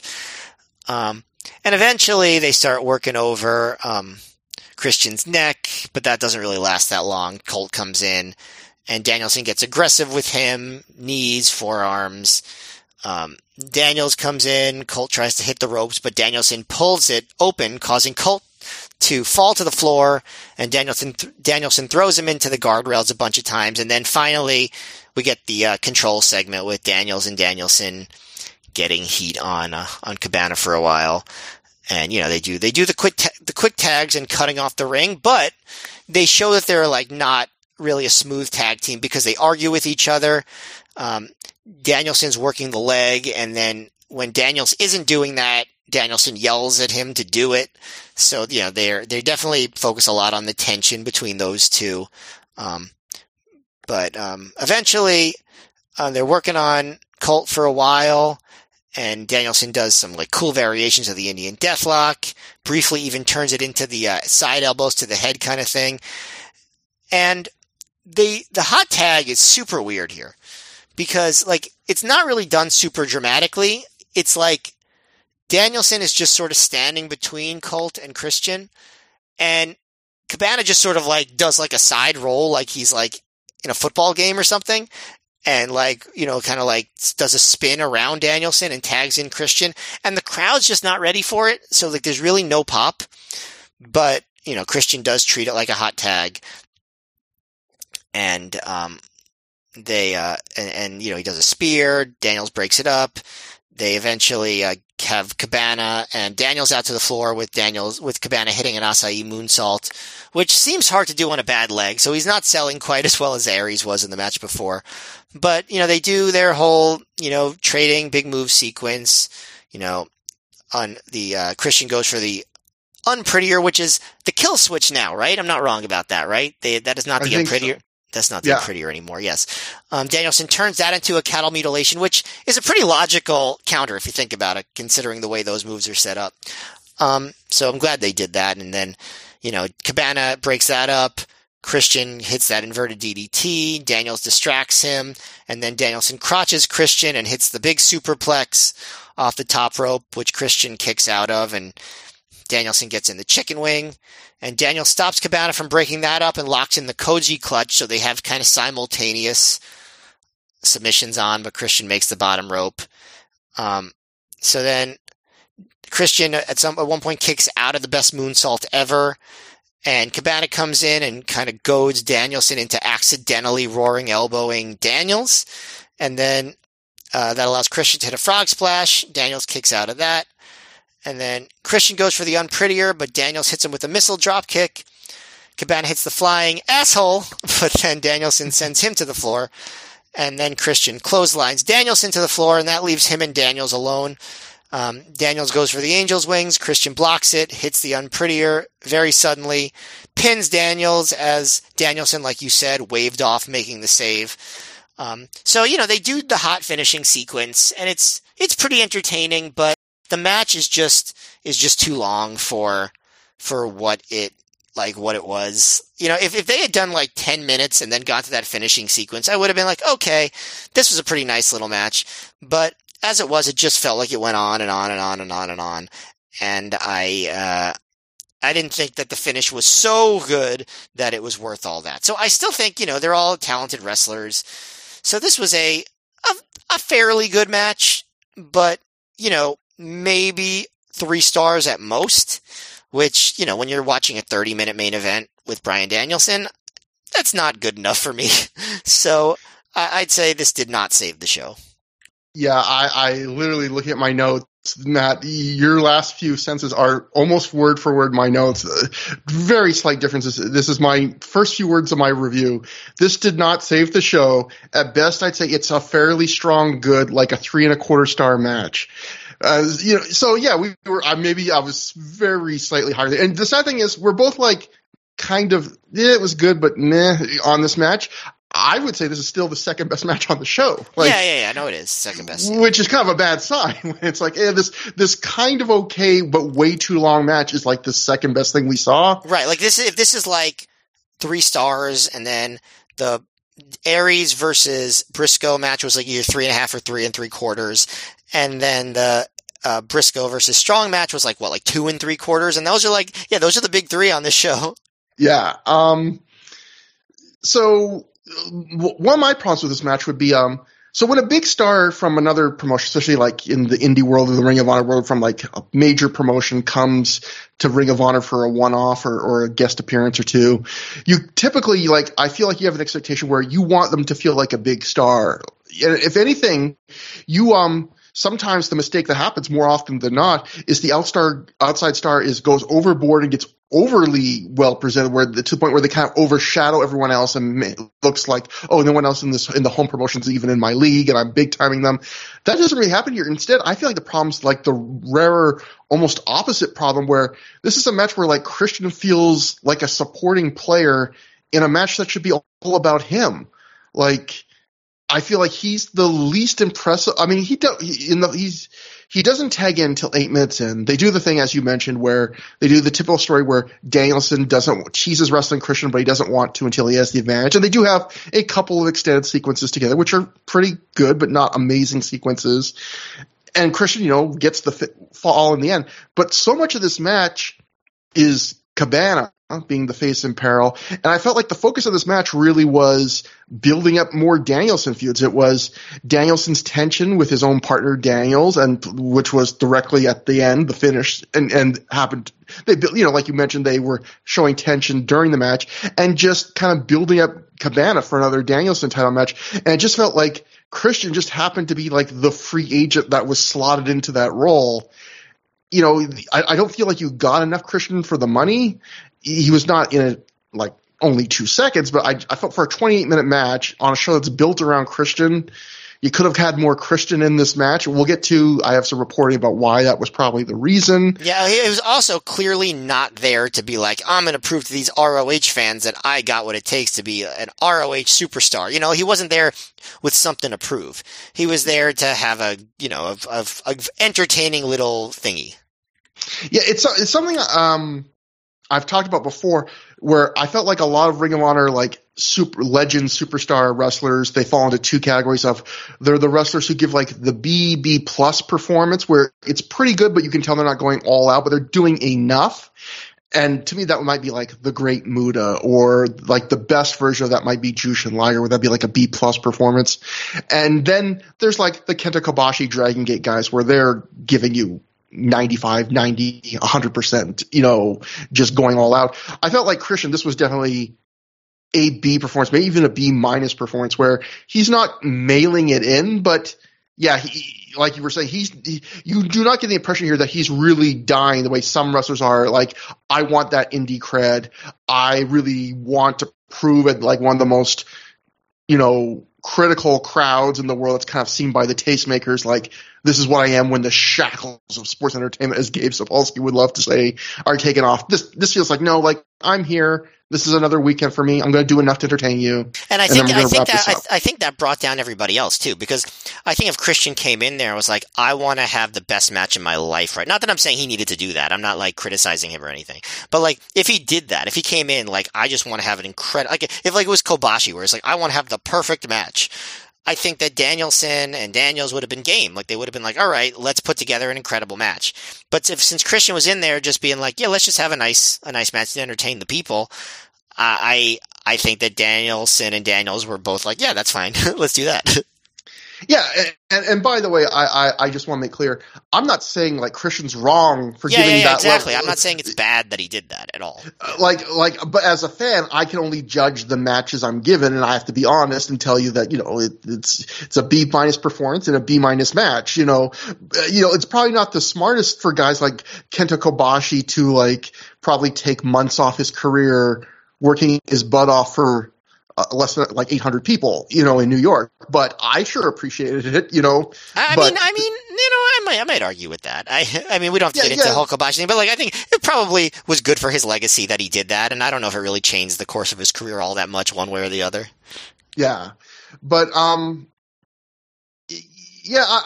also thought like, while Christian was not bad in this match, again, I don't want to seem like I'm beating up on Christian.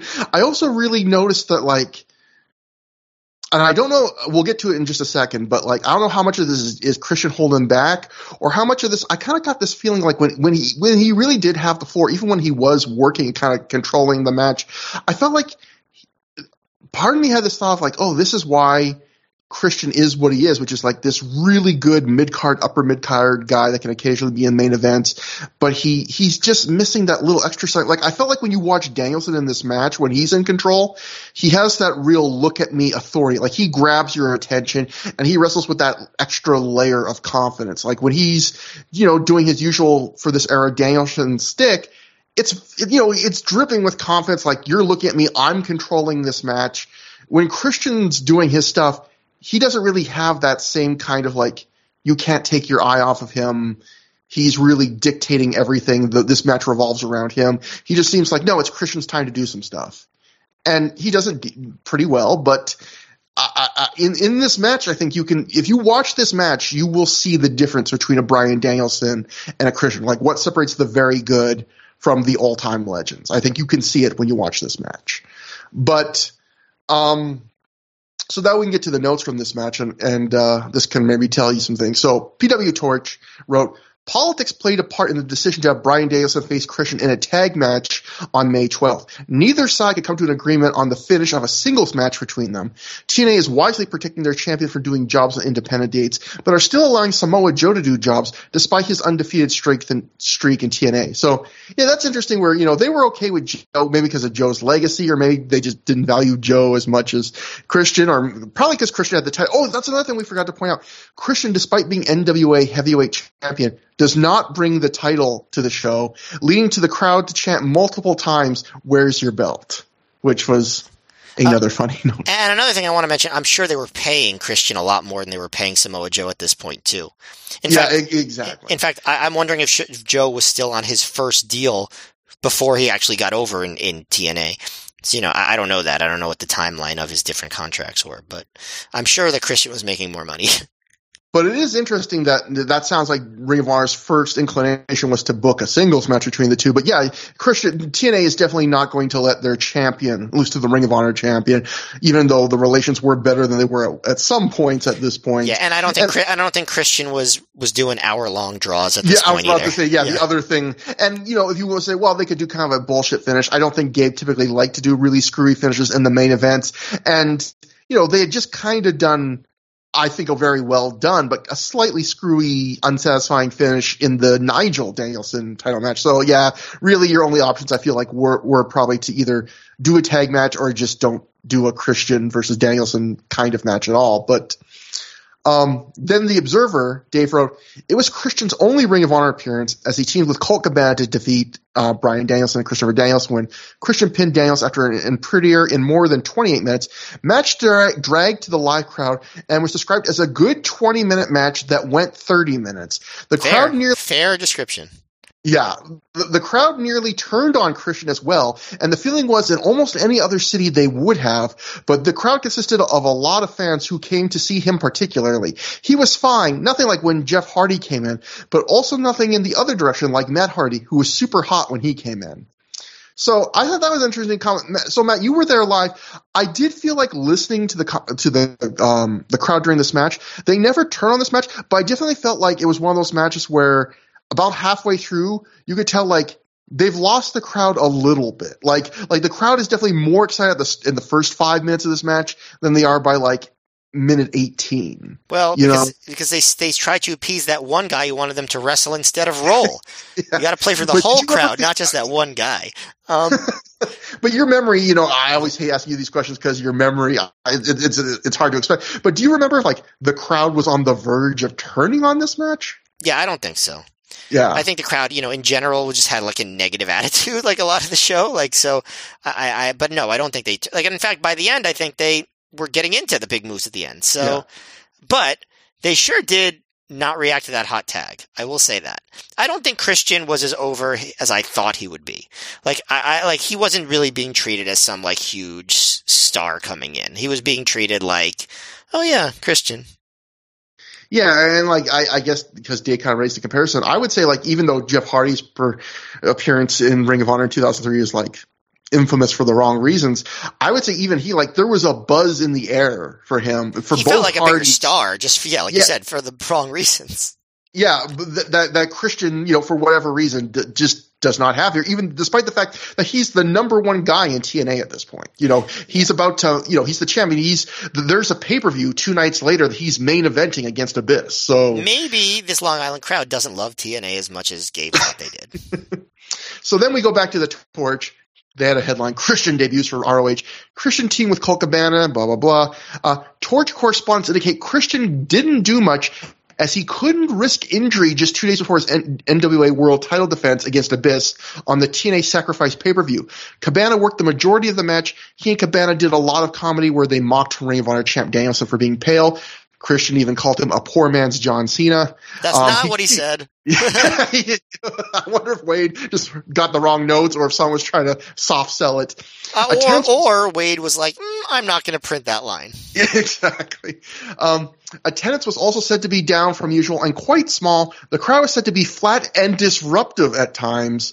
And then Torch had one more note. Regarding Christian's match for Ring of Honor in Long Island, Gabe Sapolsky said, quote, Christian was great and the match really built well. Christian's performance was definitely up to my expectations and he was a pleasure to work with, which, I mean, what else is Gabe going to say? And, I'm sure the last part was true.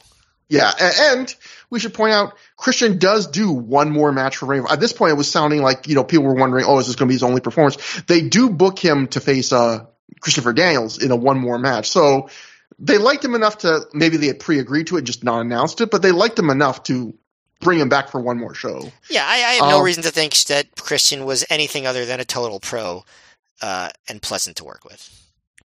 But that's another interesting theory, and I do think that's an interesting thing that we were starting to see more of in Ring of Honor at this point, and a reason, probably one of the reasons why Gabe was downshifting all but the most important guys to his promotion from TNA, which is this notion of sometimes Ring of Honor weekends would fall on TNA pay-per-view weekends, and you might have had, maybe that's a reason why Joe doesn't necessarily we don't get that Necro Butcher match the next night and stuff like that. Maybe, definitely.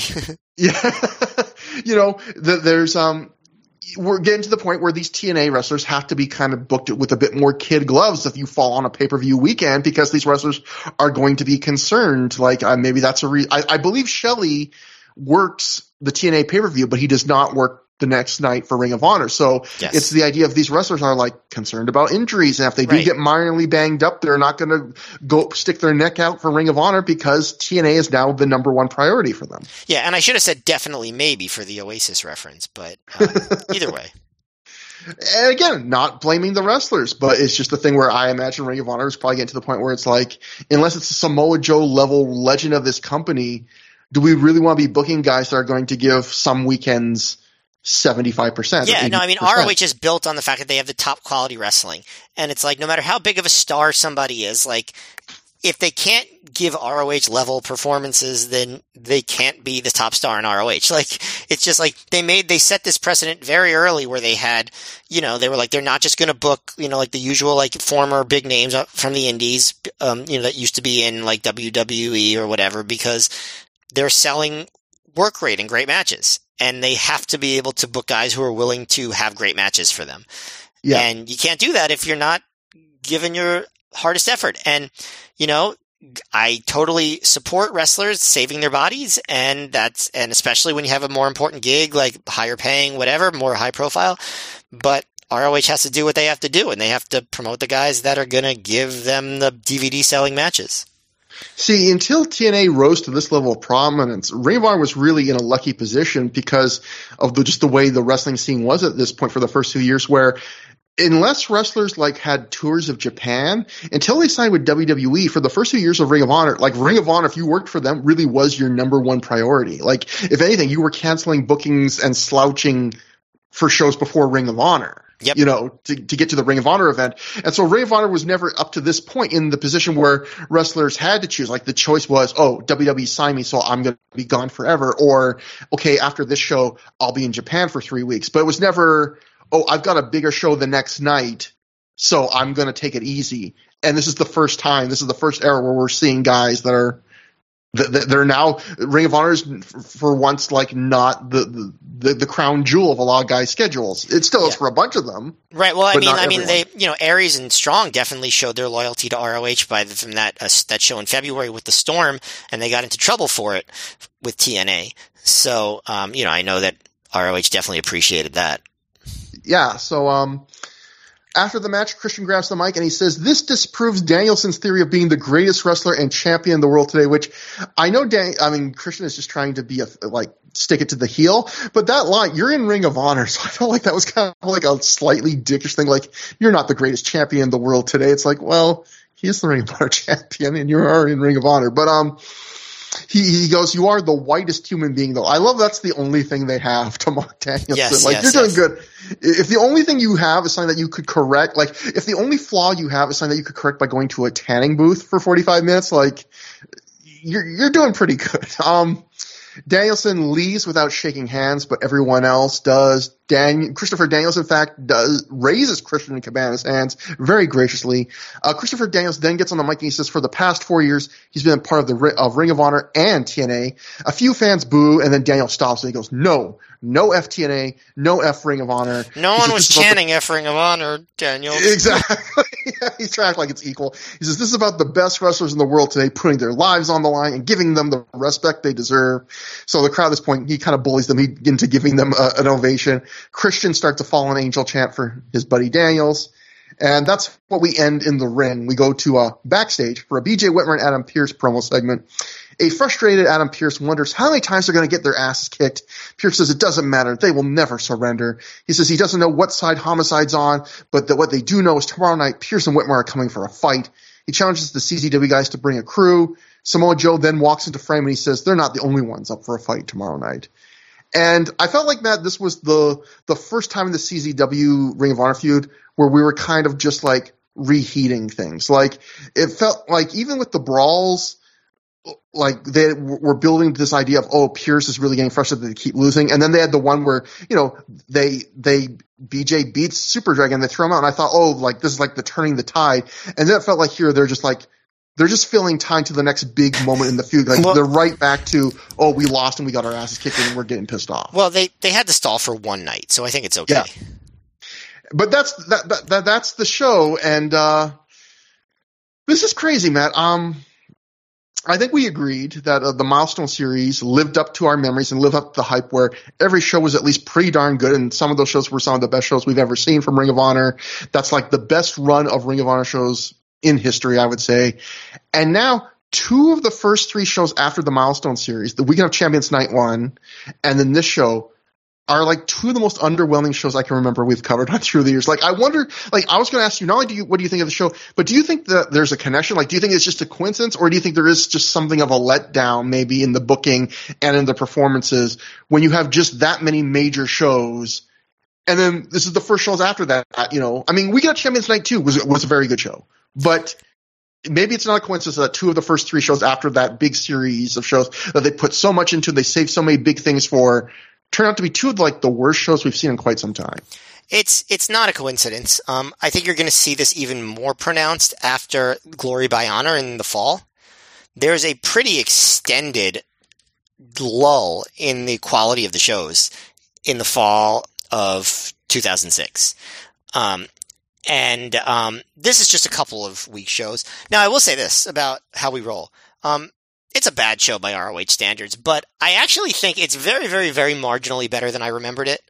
Very marginally. I remember going to this show and being like, oh my God, this is like so bad that I don't even know if I like Ring of Honor anymore. Like, oh my God. And then I went to the show the next night and it was like, oh, never mind. So like they course correct, like this was, I think besides just like the kind of like the natural letdown after they put a lot into a big series of shows, is we're seeing the results of having these double shots all the time. Because if you notice, the last week's show was the first half of a double shot. This is the first half of a double shot, and you're going to see in both cases the second half of that double shot is a bajillion times better. And you know, I think it's hard to balance that. Like, it sucks that, like, when they have these 2 shows, like, there's always going to have to be one that's lesser. You know, they can't do a Super Card of Honor followed by a Better Than Our Best every time. There's going to be one that's more of the setup show and one that's more of the payoff show. And it just is what it is. I think this show was also hurt by the fact that the crowd was exceptionally bad. You know, in some ways, maybe this was the worst crowd in the history of ROH to this point. Like, I really think that in some ways it was. And I think that's probably a part of it too. But you're going to see, you know, I don't want to tip my hand too much, but I already did. Like, the next show is a very fondly remembered show, and it's just like a million degrees away from what this was. And unfortunately, this was the much less important, much less prioritized of the 2 shows. And, yeah, we're going to see that a lot. I don't know if there's anything they could have done about that, but yeah, it's frustrating. Yeah. I would say this is one of the least fun shows. I mean, the podcast redeems it. I always enjoy doing the podcast, but this was one of the least fun shows, like to the point where I was having a hard time finishing the show. And then, you know, we usually say most of our thoughts for each other for the podcast, so they're like new to each other. But like Matt actually like DM'd me at one point, like, I'm having a hard time getting through the show. And I was like, I was feeling the same way. And that is never happens for us. Like, maybe occasionally it's like, oh, that segment wasn't good or something. But like, yeah, I can't remember a show like this where both of us were just like, yeah, this is kind of tough sledding. And yet it's still, I always say Ring of Honor had such a high floor at this point. Like, I was trying to find a way to it's not like Heroes of Wrestling or anything. No. Like, I was trying to find a way to compliment this, and Matt, this is the other day when I was like brushing my teeth when I think about this stuff. This is the way the best call I could come up with. Like, if you were at an emergency room, stuck there for like 7 hours in a waiting room, and for some reason How We Roll was playing on the TV, like, it would be more entertaining to watch How We Roll than like look at the floor if you didn't have your phone with you, or like look at the wall. Like, this is something that you've thought of based on past experiences, I'm sure.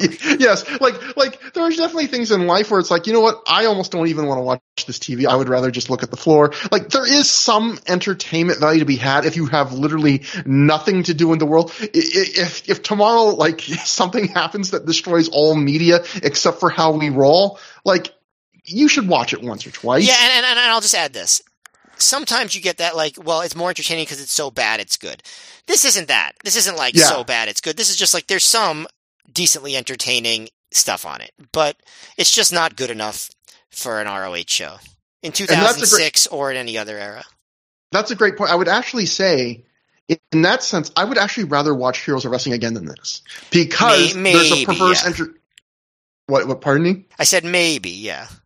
I was just because there is a so bad it's good quality, and this is like you said, there is not a so bad it's good. It's just kind of blandly a little below average. And at some point, you get to a level where it's almost like if this was just a little bit worse, it'd be kind of fun, or if it was a little bit better, it'd be actually good. Instead, it's just this is how it rolls. So that's how they roll. But and I guess the last thing I want to say about this is just.